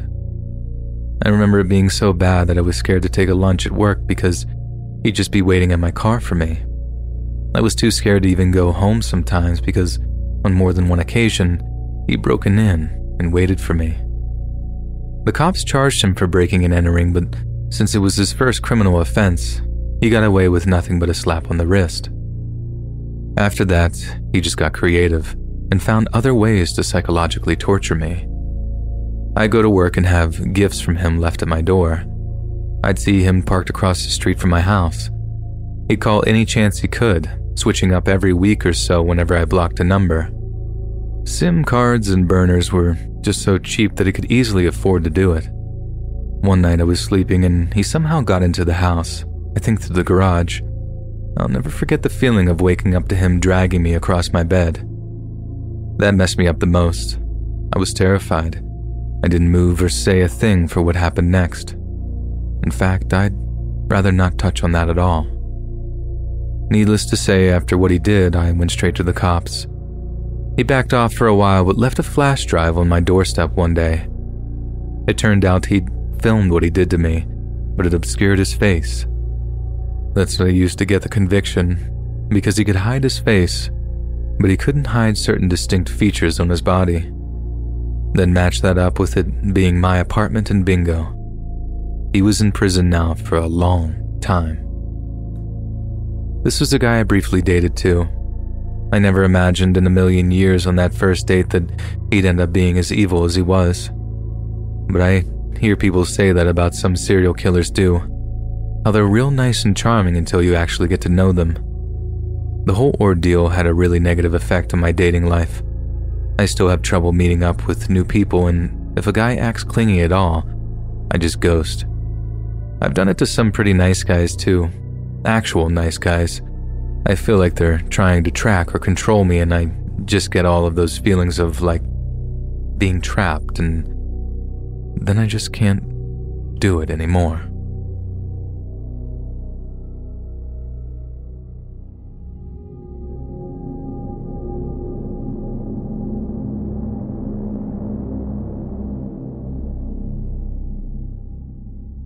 Hey Hey guys, it is Ryan. I'm not sure if you know this about me, but I'm a bit of a fun fanatic when I can. I like to work, but I like fun too. It's a thing. And now the truth is out there. I can tell you about my favorite place to have fun. Chumba Casino. They have hundreds of social casino style games to choose from with new games released each week. You can play for free anytime, anywhere. And each day brings a new chance to collect daily bonuses. So join me in the fun. Sign up now at ChumbaCasino.com. No purchase necessary. VGW Group. Void where prohibited by law. See terms and conditions. 18 plus.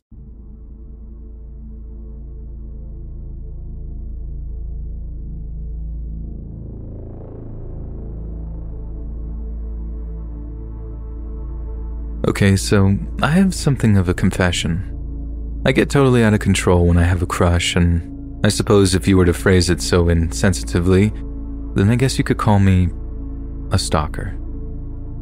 It probably took way longer than it should for me to realize it too.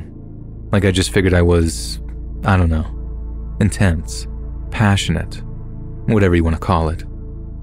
When actually, what I feel for guys is, well, as my psychiatrist put it, it's unhealthy. Whenever I have a crush on a guy, it builds and builds until it's almost completely out of control. Sure, I get the usual stuff at first. Butterflies in my tummy, that giddy euphoria people feel when their crush is around. But I get other things too. Like, there's a lot more, and some things that people might consider kinda scary too.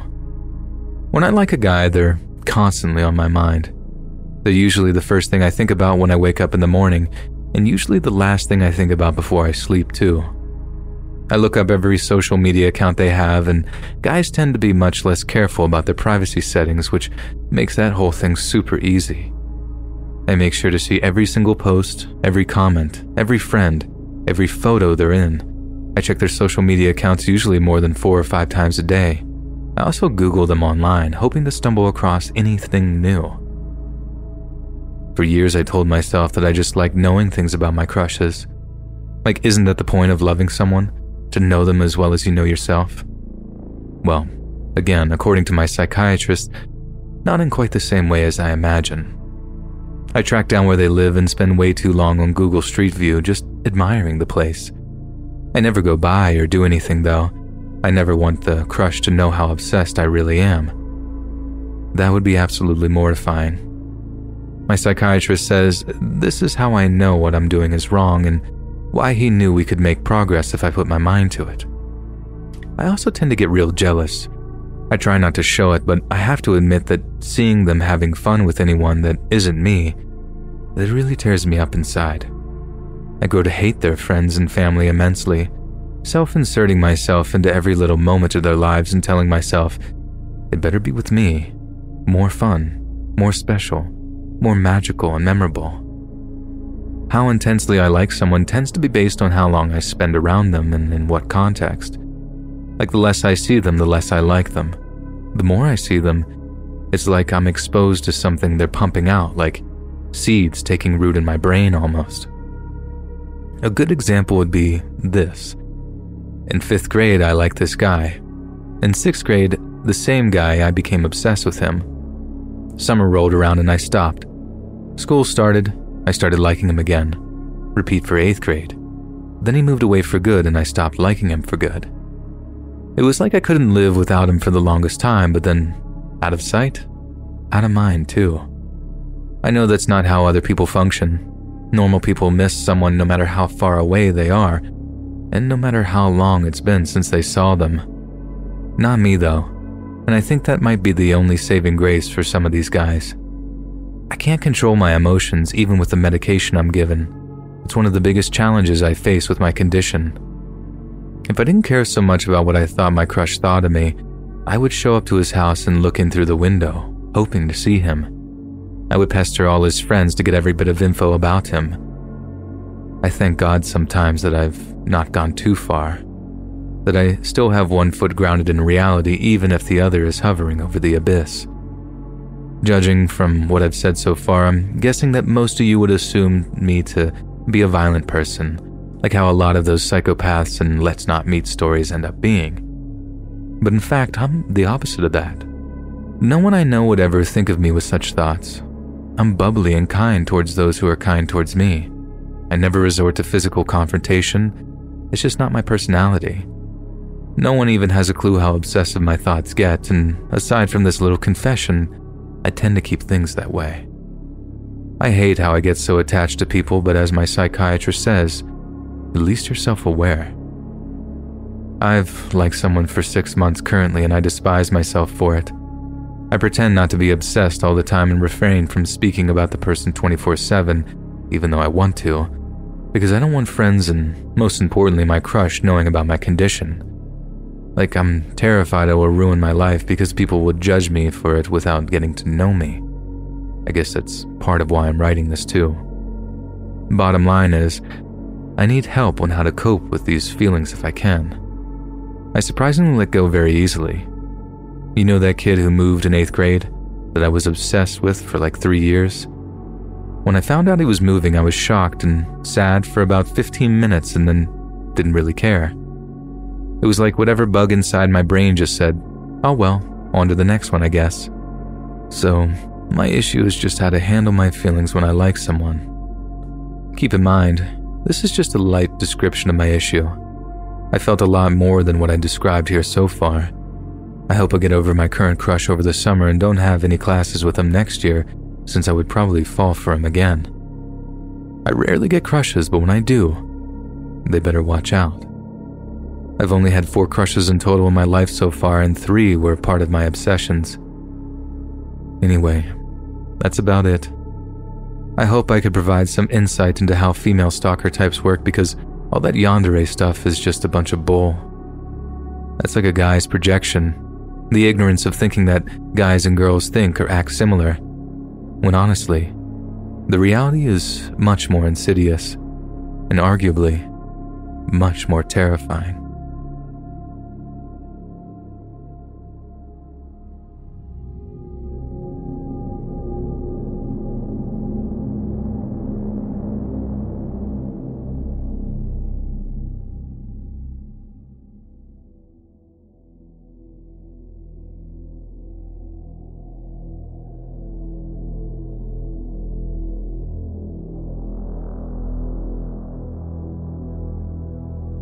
I'm 5'3", 115 pounds, so I guess I'm pretty small. That's my reasoning for being very submissive over all of this. This is a lengthy story, so I'm just going to skim, and I'm not the best at storytelling, so prepare yourself. When I started working at this fast food chain, I was 16. It was my first job, and I was excited to finally take my first steps into adulthood. This coworker of mine was training me. For privacy purposes, I'm going to call him Frank. Frank, at first glance, looks young, 19, 21 at the most. We got along and nothing wasn't too bad nor alarming, light conversations about anime and such. I remember things started to change slightly when he was talking about a video game character and none of our coworkers knew who it was. When I saw the green hat character, I said, "Oh, that's Link. How cute. I used to watch my brother play Legend of Zelda 4 Swords." He looked at me and said, "Marry me." I laughed it off and continued on with my day. For the rest of my shift, he would hover over me asking me personal questions like my age, favorite things, etc. Being the open, friendly person I was, I answered happily. I told him how I loved butterflies and that I was 16. I'm 17 now and have had several jobs since. When an older man asks for my age as a minor, it's never a nice sign. Moving on to December, I've been at this chain for a month now. My manager asked me if I wanted to come to their company's Secret Santa party, and I agreed. When the day came, I arrived with my now ex-boyfriend. Frank arrives on the phone acting busy and such, but I thought nothing of it. During the whole party, he was on the phone. I was getting food when he tapped my shoulder, still on the phone, and handed me a beautiful butterfly necklace. I didn't know what to say besides thanking him, thinking he was my Secret Santa or something. Then later, my other coworker comes up to me handing me a gift card to Starbucks and a plush. I asked why, and she said she was my Secret Santa. I thought it must have been a mistake and went on with my night, listening to my old best friend tell me how I should date Frank, which, in my mind, was never on the table. January rolls around and was Frank's birthday. We were just working until I heard one of my girl coworkers, who was into him at the time, wish him a happy birthday. Being that person, I wish him happy birthday while my other coworker asks how old he's turning. He said 27. Might I add that every shift I worked with him, he would take several photos of me before and after my shift, commenting about my hair, my skin, and eyes. Often said how cute my nose was. Again, not wanting to cause a scene, I just laugh everything off. That's always the case, isn't it? We don't want to cause a scene. I did start telling him to please stop, but of course he wouldn't no matter how many times I asked him to. And now I'm going to skip to May, my birthday month, and of course I was working on my birthday. I went to the back door as usual. Due to COVID, I had to ring a doorbell and wait for someone to open the door. Out of nowhere, Frank pops out of the bushes, handing me all kinds of gifts. Today was his day off too, so I was generally confused. I remember thinking, how did he know it was my birthday? I never talk about it since I don't like celebrating it. He followed me around for a few minutes before awkwardly leaving when I apologized that I want to get to work and not get yelled at. In July is when I finally found a new job. I quit due to harassment I had to endure for the 9 months I worked there from my shift leader. That's a whole other story, but when a man starts getting handsy, don't laugh it off. Shut that down quick. It got really bad when that ex-best friend of mine that I mentioned earlier started showing all my coworkers, including Frank and that shift lead, explicit photos of me that she stole off my phone without me knowing. I was very insecure at the time and was in an abusive relationship, so I would give anything this boy asked of me. Anyways, at this point, I had about had it. After being interrogated about that shift lead, I put in my 2 weeks. On my last week, everyone was talking about how that shift lead got laid off for harassment, and Frank and I were doing dishes and the topic came up. I awkwardly told him about it, now knowing how everyone knew my story. The shift lead would often grab my butt, rub my thigh, talk about my chest, about how if they were bigger, and things that he would do to my body. I would say to stop politely, but he would continue. And when I started yelling and saying stop more assertively, he would often make me do humiliating tasks like clean the greasy floor on my hands and knees or cleaning the dining room when it was closed due to COVID. When I told Frank this, he shrugged it off and said there was no reason for him to be fired. I remember being absolutely shocked, retorting, I'm just glad I'm leaving this hellhole. And I left it at that. A month into my new job as a hostess, everything was going well. It's a restaurant, but everyone just comes there to drink, so it's more of a bar. On one of my 2 a.m. shifts, Frank stops by on his bike. I try to be friendly, but was getting frustrated when he kept cutting me off from talking to other people. I then walk away to bus tables because no one else would do it, and he wouldn't follow me into the restaurant as there was outdoor seating at that time. After bussing all the tables, I come up to the counter to see my coworkers giggling. What's happening? I asked. The other hostess smiled. That's so cute how your boyfriend takes photos of you while you're working. That's so cute how obsessive he is over you. He wouldn't stop talking about you to us. Boyfriend? I responded.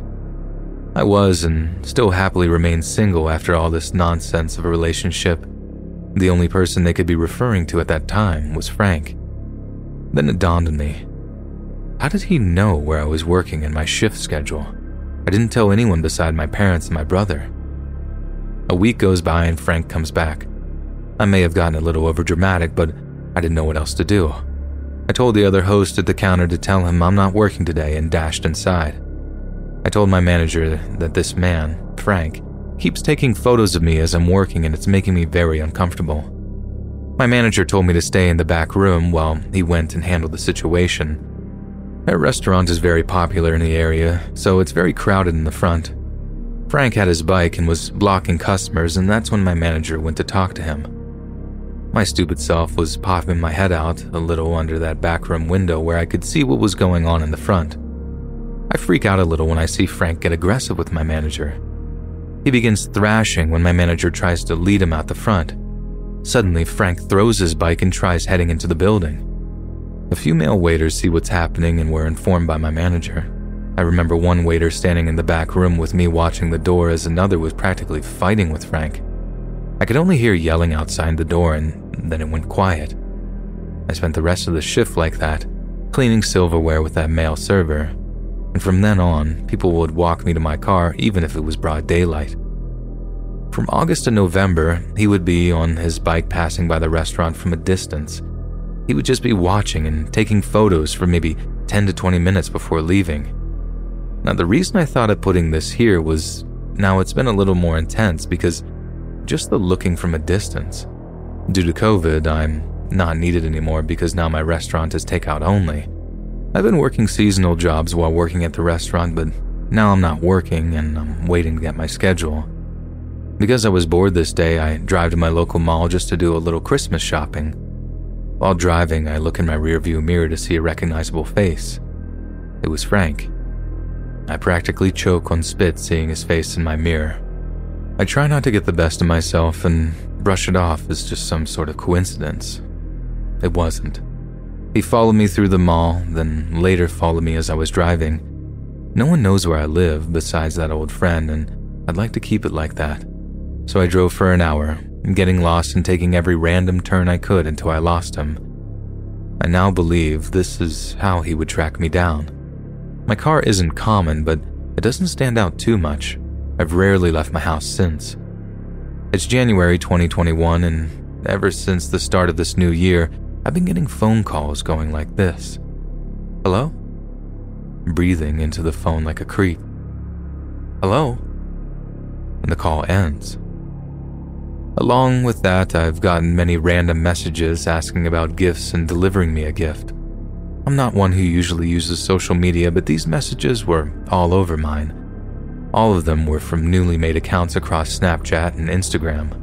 On one occasion, an account started sending me photos that I've never sent to anyone. These photos were photos of my cat, and I think that I saved in my Snapchat album. Just photo after photo of things I've never sent and ending with, I have a gift for you.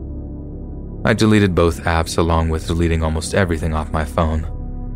A week ago, I downloaded Snap again due to some dumb assignment my teacher wanted us to do with that stupid social media app. One of my old coworkers sent me a message. I open it. Frank wants to give you your Christmas gift. Want to stop by? Maybe I'm just overreacting. Or maybe those accounts were Frank.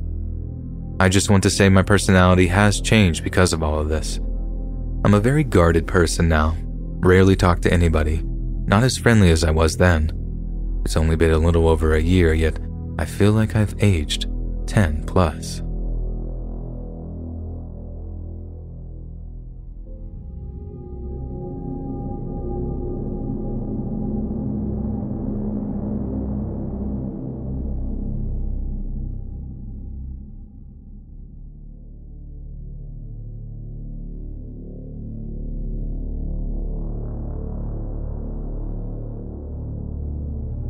Before everything, I worked in a late-night bar in the city, usually finishing up at around 3 or 4 a.m. or so, depending on the night. Sometimes a little later if the staff stopped up for drinks and chats afterwards. My house was across the river and up a steep hill on the north side and was about a 10 to 15 minute walk in a little cul-de-sac at the very top of the monster hill. At the time, I also had a housemate that people confused for me all the time because we had similar looks. Both shaven-headed, wore a lot of black, etc. Around this time, she'd been saying that she felt like she was being followed by a guy who came into her work. She had like 3 different jobs at the time, so her schedule was all over the place.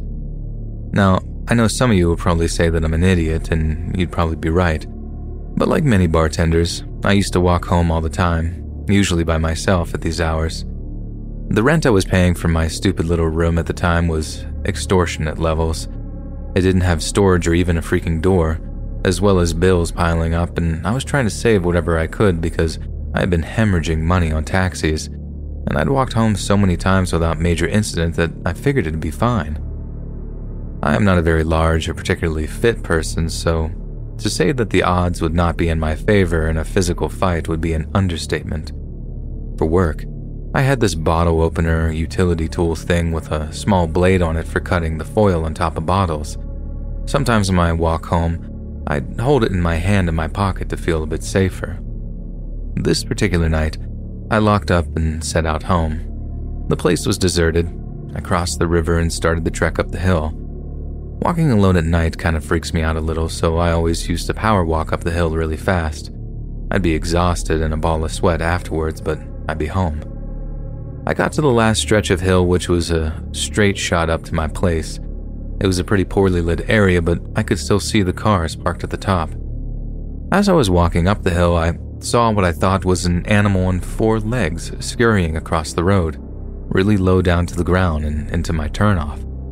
I thought maybe it was a neighbor's dog and just kept walking. It scurried back onto the driveway across the road, then back into my cul-de-sac. At this point, I'm like, oh no, that was some weird-looking dog, and I'm pretty sure it was wearing shoes. It was now in the turnoff I had to take to get home, and at this stage, I'm obviously like, that's not a dog. So it was either wait around on the street at 4 a.m. by myself and hope it went away, or try to make a run past this dude who'd been running around on all 4s in the dark. Being full of too much beer and not enough sense, I decided to make a run for it. I'd slap me too, but I can't take my own good advice. Remember the little utility knife I usually carried? Yeah, me neither. Scrambling around desperately in my pocket, I realized I'd forgotten it. Also, I haven't broken pace at all, so I'm literally just around the corner from the turnoff. I'm already sweaty and shaking from the long climb and just pretty much done at this point.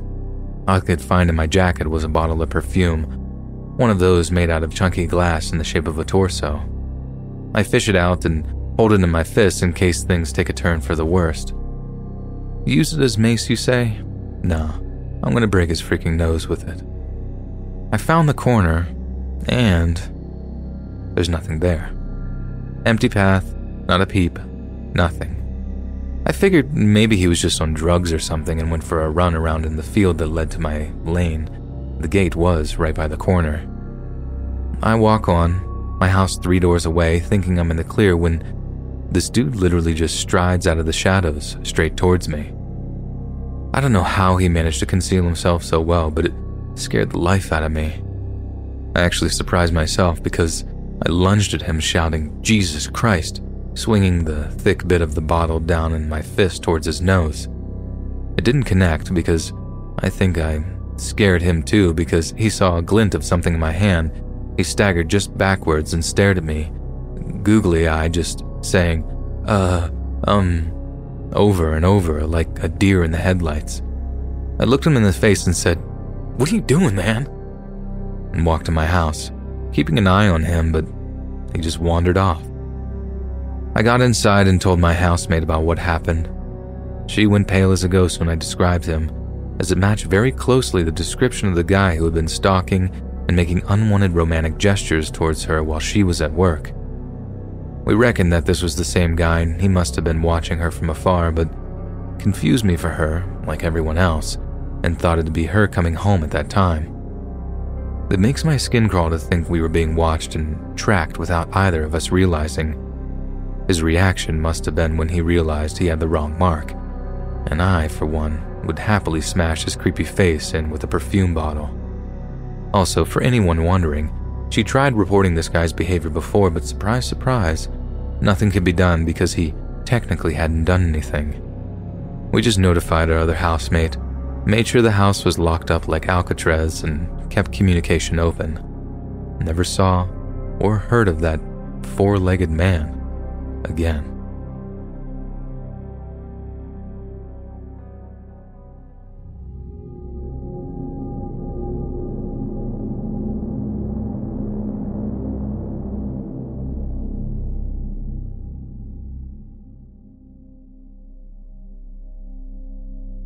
Lucky Land Casino, asking people, what's the weirdest place you've gotten lucky? Lucky? In line at the deli, I guess? Aha, in my dentist's office.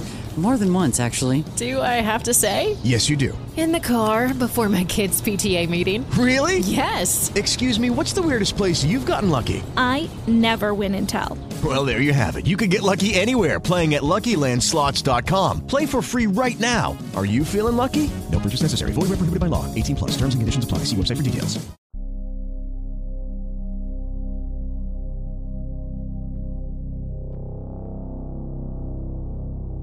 This happened in 2019. I was in my second year of college and living in a townhome about a 10-minute walk from campus.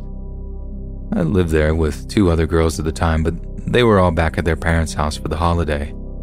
I work in healthcare and was working Christmas this year. Now, a little bit of backstory. There used to be 4 of us living there, but one girl had moved out due to issues with her boyfriend. He was a jerk who abused our kindness on allowing him to stay there.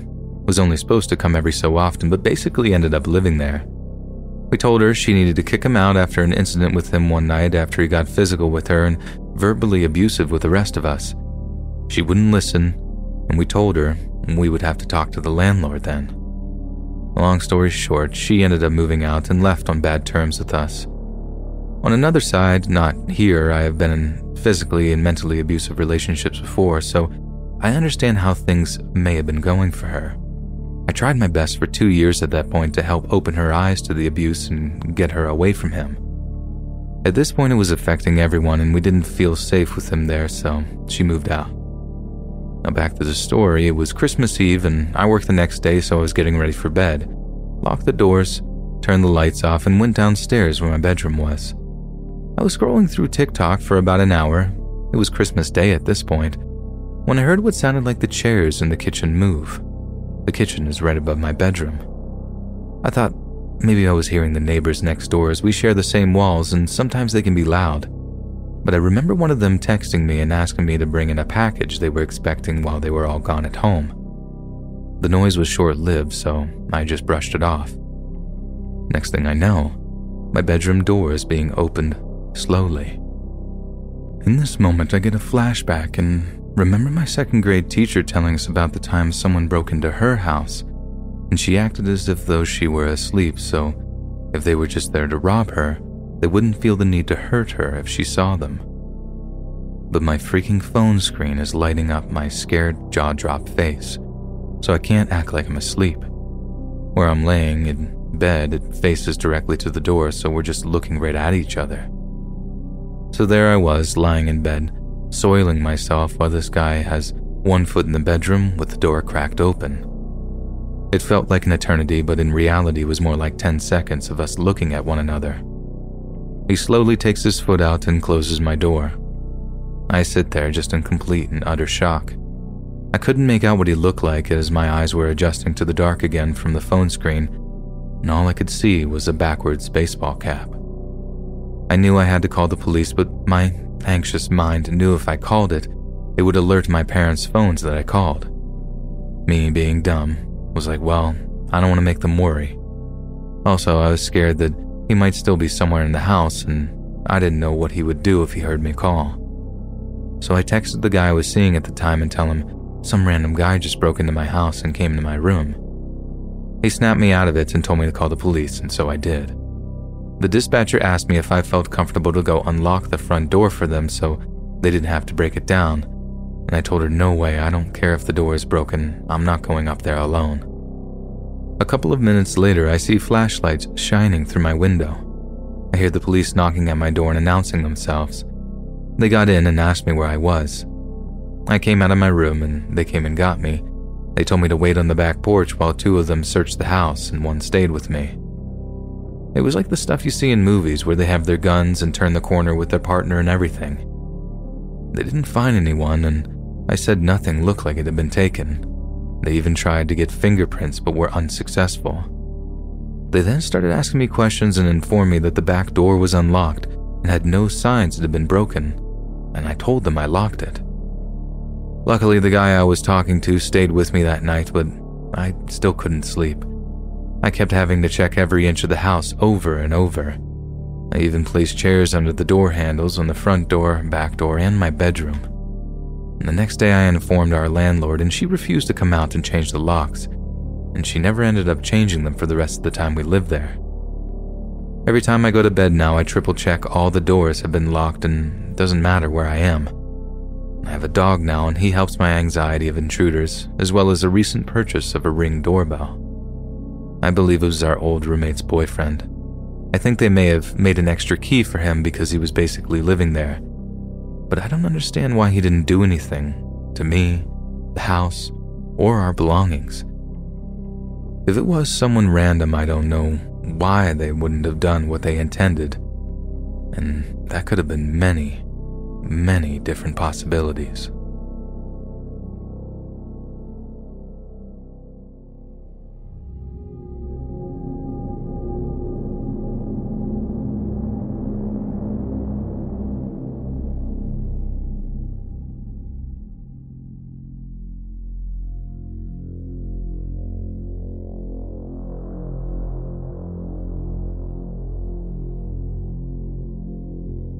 I've been working for an independent hotel for just over 4 years. We're the #1 rated hotel in our city and proud of it. I mostly work in housekeeping, but I've done some time at the front desk as well. I love my job and I've always said that my bosses are great. Now, being a housekeeper, I've seen some things. I've seen a room where someone snuck in their dog, kitten, and chicken, and we definitely don't allow pets. I once had a room that I was cleaning as a stayover that had tripods set up around the bed, professional camera equipment cases, an adult-sized pacifier, on-site, and XL-sized children's diapers. The 2 people that were in that room were in their early 20s. I even had a room once that we had to call the cops on for a raid because we found meth. They found a lot of drugs and guns in that room. But today is the first time I've ever actually felt scared to be in a guest room. As I'm working on a room that's already been vacated, a man in the next room over catches me at my supply cart. He's set to be staying for several days and tells me, "You can go ahead and clean my room now. I'm going down for breakfast." Excellent. I love getting my stayovers done early on. It makes things easier for the people working laundry the sooner we get the dirty laundry down to them. So I pop over into his room, opening it up and propping the door open with a stopper like we always do. The first thing I notice is that he has around 20 prescription bottles lined up on one of the 2 beds, along with insulin and needles. I'm nosy, I'll admit it, and I wanted to see what he was on. Oddly, it was only 2 different medications for all 20 bottles. About 2/3 were a diabetes medication and the rest were a cholesterol medication. That's a little weird that he had so many bottles of the same meds, but whatever, I thought. I go to make the bed and see that some of the bedding had been stained and sigh. Knowing now I'll have to change all the bedding now instead of just being able to turn down the sheets and blanket. So I leave the room, closing it behind me to go get the linens I needed, then I head right back to the room. I prop the door open again and head to set the clean linens on the desk chair when I see out of the corner of my eye 2 notes sitting on the TV armoire. It wouldn't mean anything except I caught the word "kill" scrawled on it.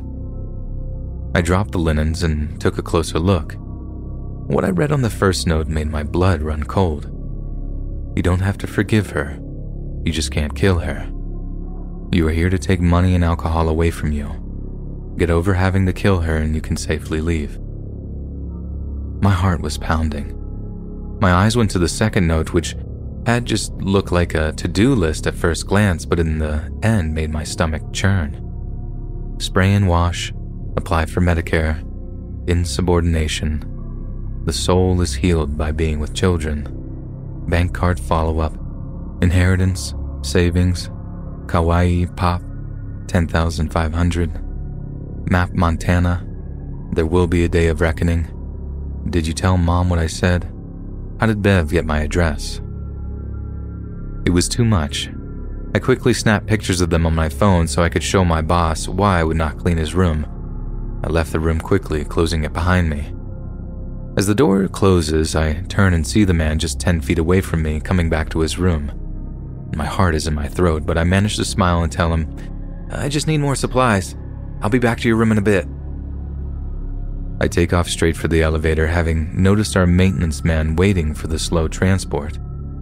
In a hushed tone, I tell him what I found, and he sees I'm shaken, not a normal state for me. He rides down with me, and I go straight to my boss and tell her that for the first time in all these years, I'm not comfortable being in a guest's room. I show her the pictures, and her face is still and pale. She goes to the front desk and asks our general manager for a minute of her time and brings her into the office to show her. She agreed. This was not a safe situation and took our maintenance man with her to go inform the man he had 1 hour to get his belongings and leave the hotel, and he was not welcome back. I spent a few minutes in the laundry room trying to calm down. Then my boss went back up with me to the floor until the man was officially out of the hotel. I don't know who Bev is. I don't know who the woman is that he didn't feel he needed to forgive. But man in room 422, don't you ever come back.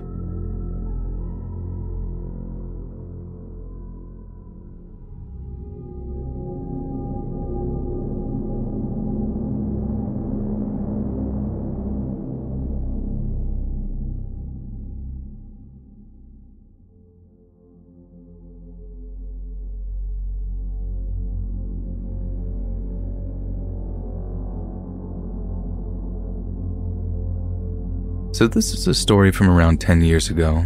I was 16 or 17 at the time, but I recently discovered this sub and it instantly brought these memories flooding back to me. At the time, I kind of just brushed it off because nothing bad ended up happening to me and put it down to, I guess stuff just happens to you when you're a woman walking alone at night. But looking back, I now realize how incredibly creepy it truly was. I was coming home on my own on a Thursday night after being out at a pub with some friends. We had been out a little more centrally in the city, so I had to take a bus on my own to get home to my residential neighborhood. I had done this route hundreds of times, so I didn't see it as being particularly dangerous, especially as I live in a fairly nice neighborhood. It was only about 11 p.m., but because I lived in a residential area and it was the middle of the working week, when I got off the bus at my stop, it was absolutely dead and there was no one around. Again, this didn't spook me, particularly as it was only about a 5 to 10 minute walk from the bus stop to my house. As I turned down a long residential street that leads towards my house, I noticed a guy walking further down the street. This put me a little on edge, but I was reassured by the fact that he has his back to me and was walking away from me down the street. As I kept walking down the street, I noticed the guy turn around and clock me. That's fine, I thought.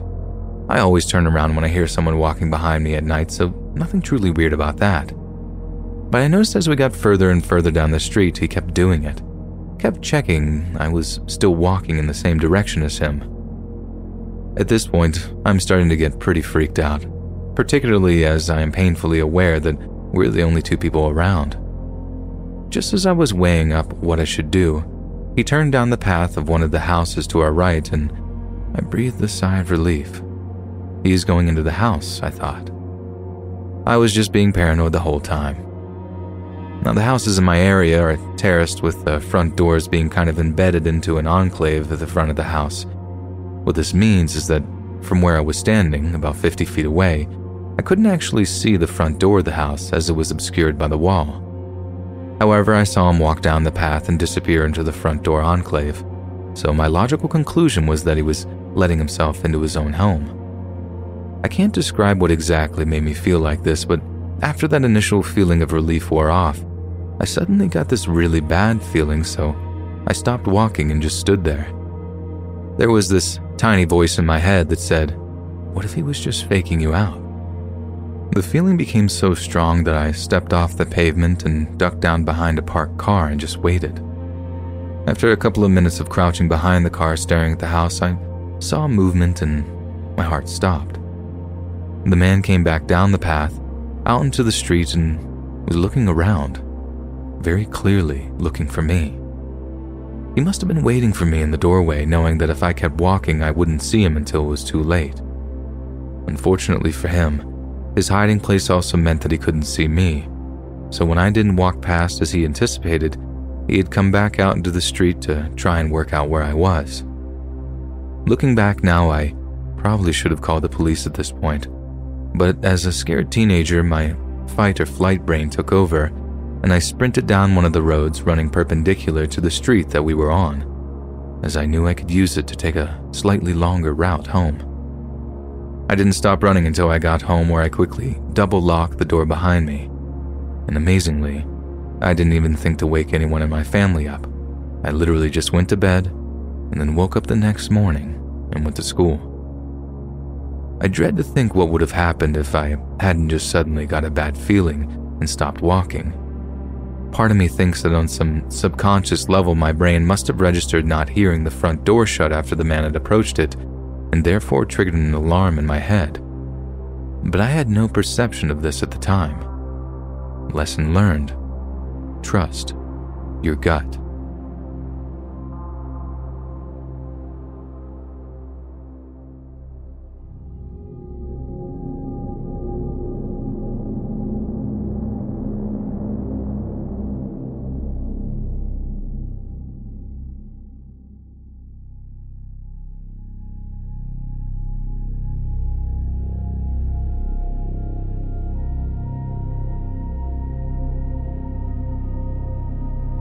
So when I was 15, my mom was friends with a man who wanted to date her, Jake. My mom was not interested in a relationship with this man at all, and in fact was dating another guy by the name of Colt. My family is full of pretty serious rednecks, and my mom is no exception. So one day my mom invited Colt and his roommate Frank over to shoot some guns at our home range. We shoot for a while and eventually went in around dark. So my mom and Colt got drunk after we went in. Frank cannot drive due to some brain damage, so they ended up staying the night at the house. At around 2 a.m., I was still up playing video games. My mom and Colt were in her room asleep when Frankie comes running down the hallway saying a truck just pulled into the driveway. I look out the window and see that it's Jake. Apparently my mom hadn't texted him in a few hours and he's extremely possessive, so he went by to check and see if she was home. Keep in mind, Colt's Ranger was parked in the driveway and is very obviously a guy's truck. Think spiked lug nuts, spur hanging from the rear view, skull hydro dip dash. Jake absolutely flips upon seeing this. He starts ringing the doorbell nonstop, beating on the door, walking around the house beating on windows, screaming my mom's name and circling Colt's truck. At this point, my mom and Colt are awake, and since we have blackout curtains, she tells us to keep the lights off and hide in the hallway. And if we don't do anything or respond, they'll think no one's home and leave. Colt, being completely sober now, is understandably livid, threatening to go out and deal with it, as he put it. It's now important to point out the size difference between Colt and Jake. Colt's 5'5" and about 125 pounds soaking wet. Jake is 6'3", 240. Jake could punt Colt 50 feet if he wanted to.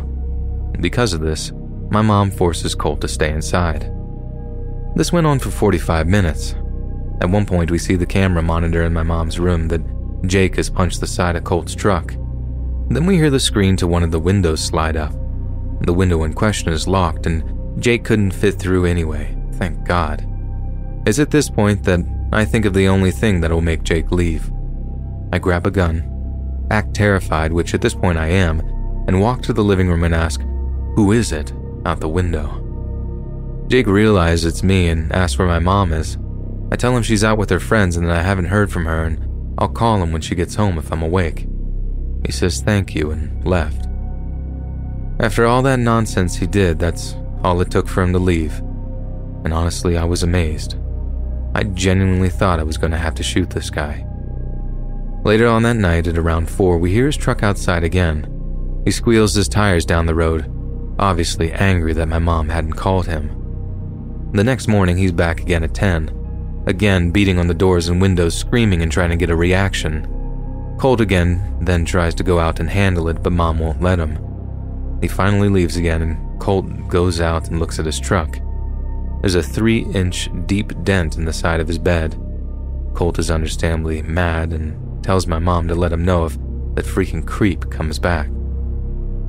Jake had beat on our doors until his hand bled. This also may have been from hitting the truck, but I don't know, and had blood on the doors and windows. My mom wouldn't let me call the police because she felt that it would just cause unnecessary strain and that she thought it was over, so the cops were unfortunately never involved. She was also worried he'd do worse if the police got involved. My mom stopped talking to Jake after that, and I never felt comfortable at that house at night again. Once I started driving, I didn't stay the night there very much, opting to visit during the day and go back to my dad's at night.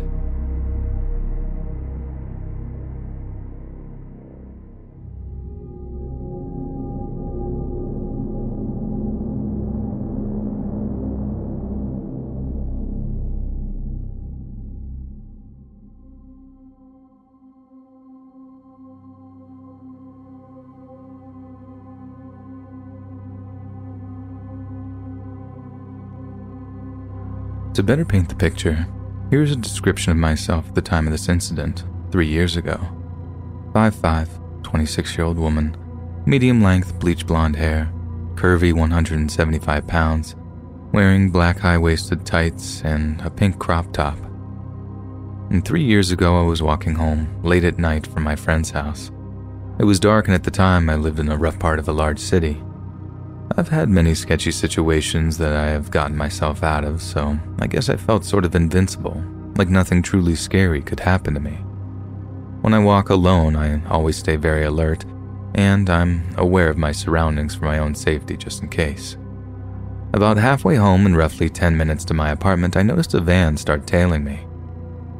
I was used to this since in my city it's very common for a young woman in a rough area to get propositioned for sort of a hookup. It's embarrassing how desensitized I was to this.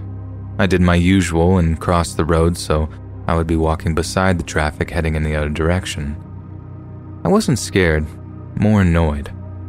The van then turned down a side street, then back onto the road I was on and pulled up to me. At this point, I still wasn't scared. Again, this has happened so many times and it never mattered if I was wearing something that showed more skin or if I was wearing a winter coat zipped from just below my chin all the way down to my ankles. That area was notorious for that type of activity. I decided to be firm and told the person sternly, I'm not interested. I noticed that there were two men in the van. They looked almost identical and may have been twins or perhaps brothers. Both men have a very, very dark complexion, dark eyes, and short dark hair. The van didn't move. I was super annoyed and crossed the road again to get away. At this point, I figured this would be enough for them to stop following me. But they didn't. They kept circling back every time I crossed the road. I've never had to put that much effort into getting some pervert to leave me alone, so this is when I started feeling unsafe. They zipped by me at the speed the traffic was flowing in, and I yelled for them to screw off. I thought it finally worked. It had been 3 minutes, and I hadn't seen the van, so I thought I was in the clear. Just in case, I pulled my phone out and was getting ready to call my sister that I live with.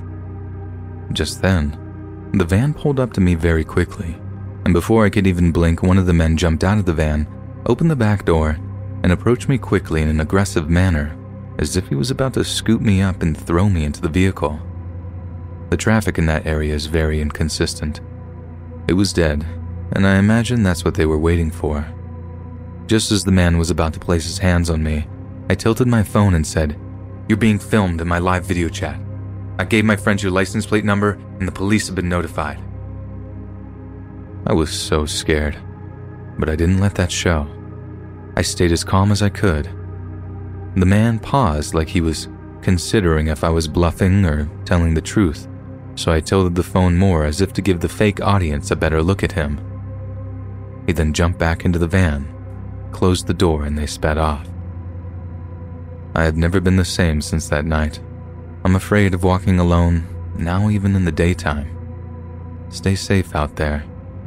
And to those two creeps in the van, I hope karma finds you both soon.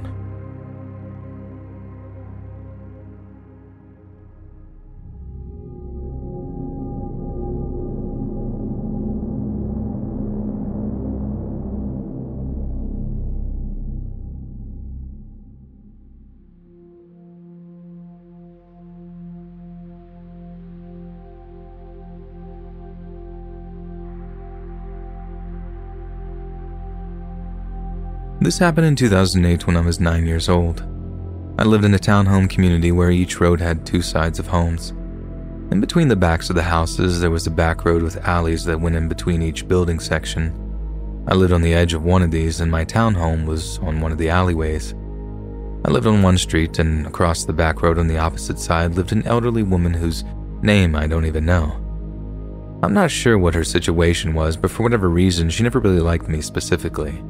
She was creepy and spray painted all of her windows so no one could see in her house. However, that never stopped her from sometimes staring out her bedroom window directly at mine and keeping it open at night to shine a red strobe light into my room across the way.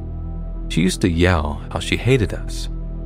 I was in the 4th grade, and on a particular January morning, I had unfortunately missed the bus. My dad sent me outside to get in the car so he could drive me, and he said he'd follow me out soon after. As I was walking to my dad's car, she came out of the alleyway next to my house, slowly, with a gigantic kitchen knife behind her back. She raised it and started running after me. I was faster than her, so I was able to avoid her and was able to get into the house. She walked and stood on the neighbor's porch across the way and stared at my house. I was terrified. My dad ran out and yelled at her, and she said she wanted to get rid of us stupid kids. My parents called the police, but the police sent her home and had an ambulance pick her up later. My parents went to some kind of court meeting about it, but I don't really know the details. I didn't see her again after that until about 1 year later. I don't remember the day, but it had snowed that morning, so I was going to run out of the front door and play in the snow. I opened the door to see her standing on the porch, but looking out towards the road. I panicked, closed and locked the door. I ran up to my parents' room and told them what happened, and we saw her walk off the porch up the street. I never saw her again after that. My family has since moved far away from there, but people I know say she still lives there and her windows are still the same spray-painted windows. Though it doesn't affect me as much as it used to, I still don't like being around knives.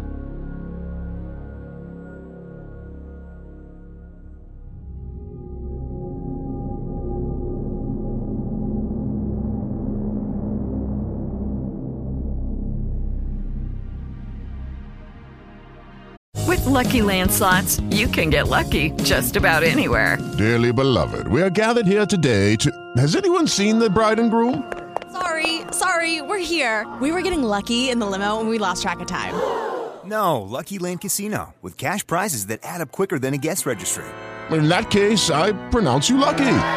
Play for free at LuckyLandSlots.com. Daily bonuses are waiting. No purchase necessary. Void where prohibited by law. 18+. Terms and conditions apply. See website for details.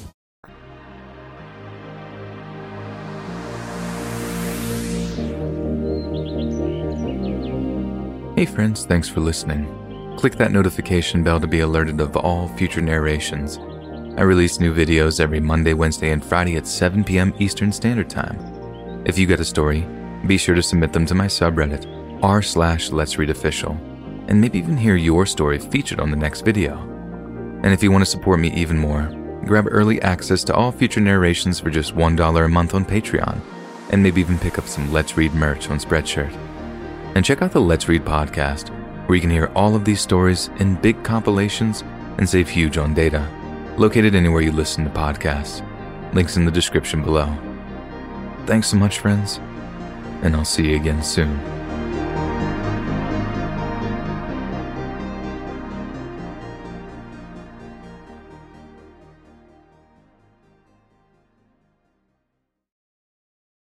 With the Lucky Land Slots, you can get lucky just about anywhere.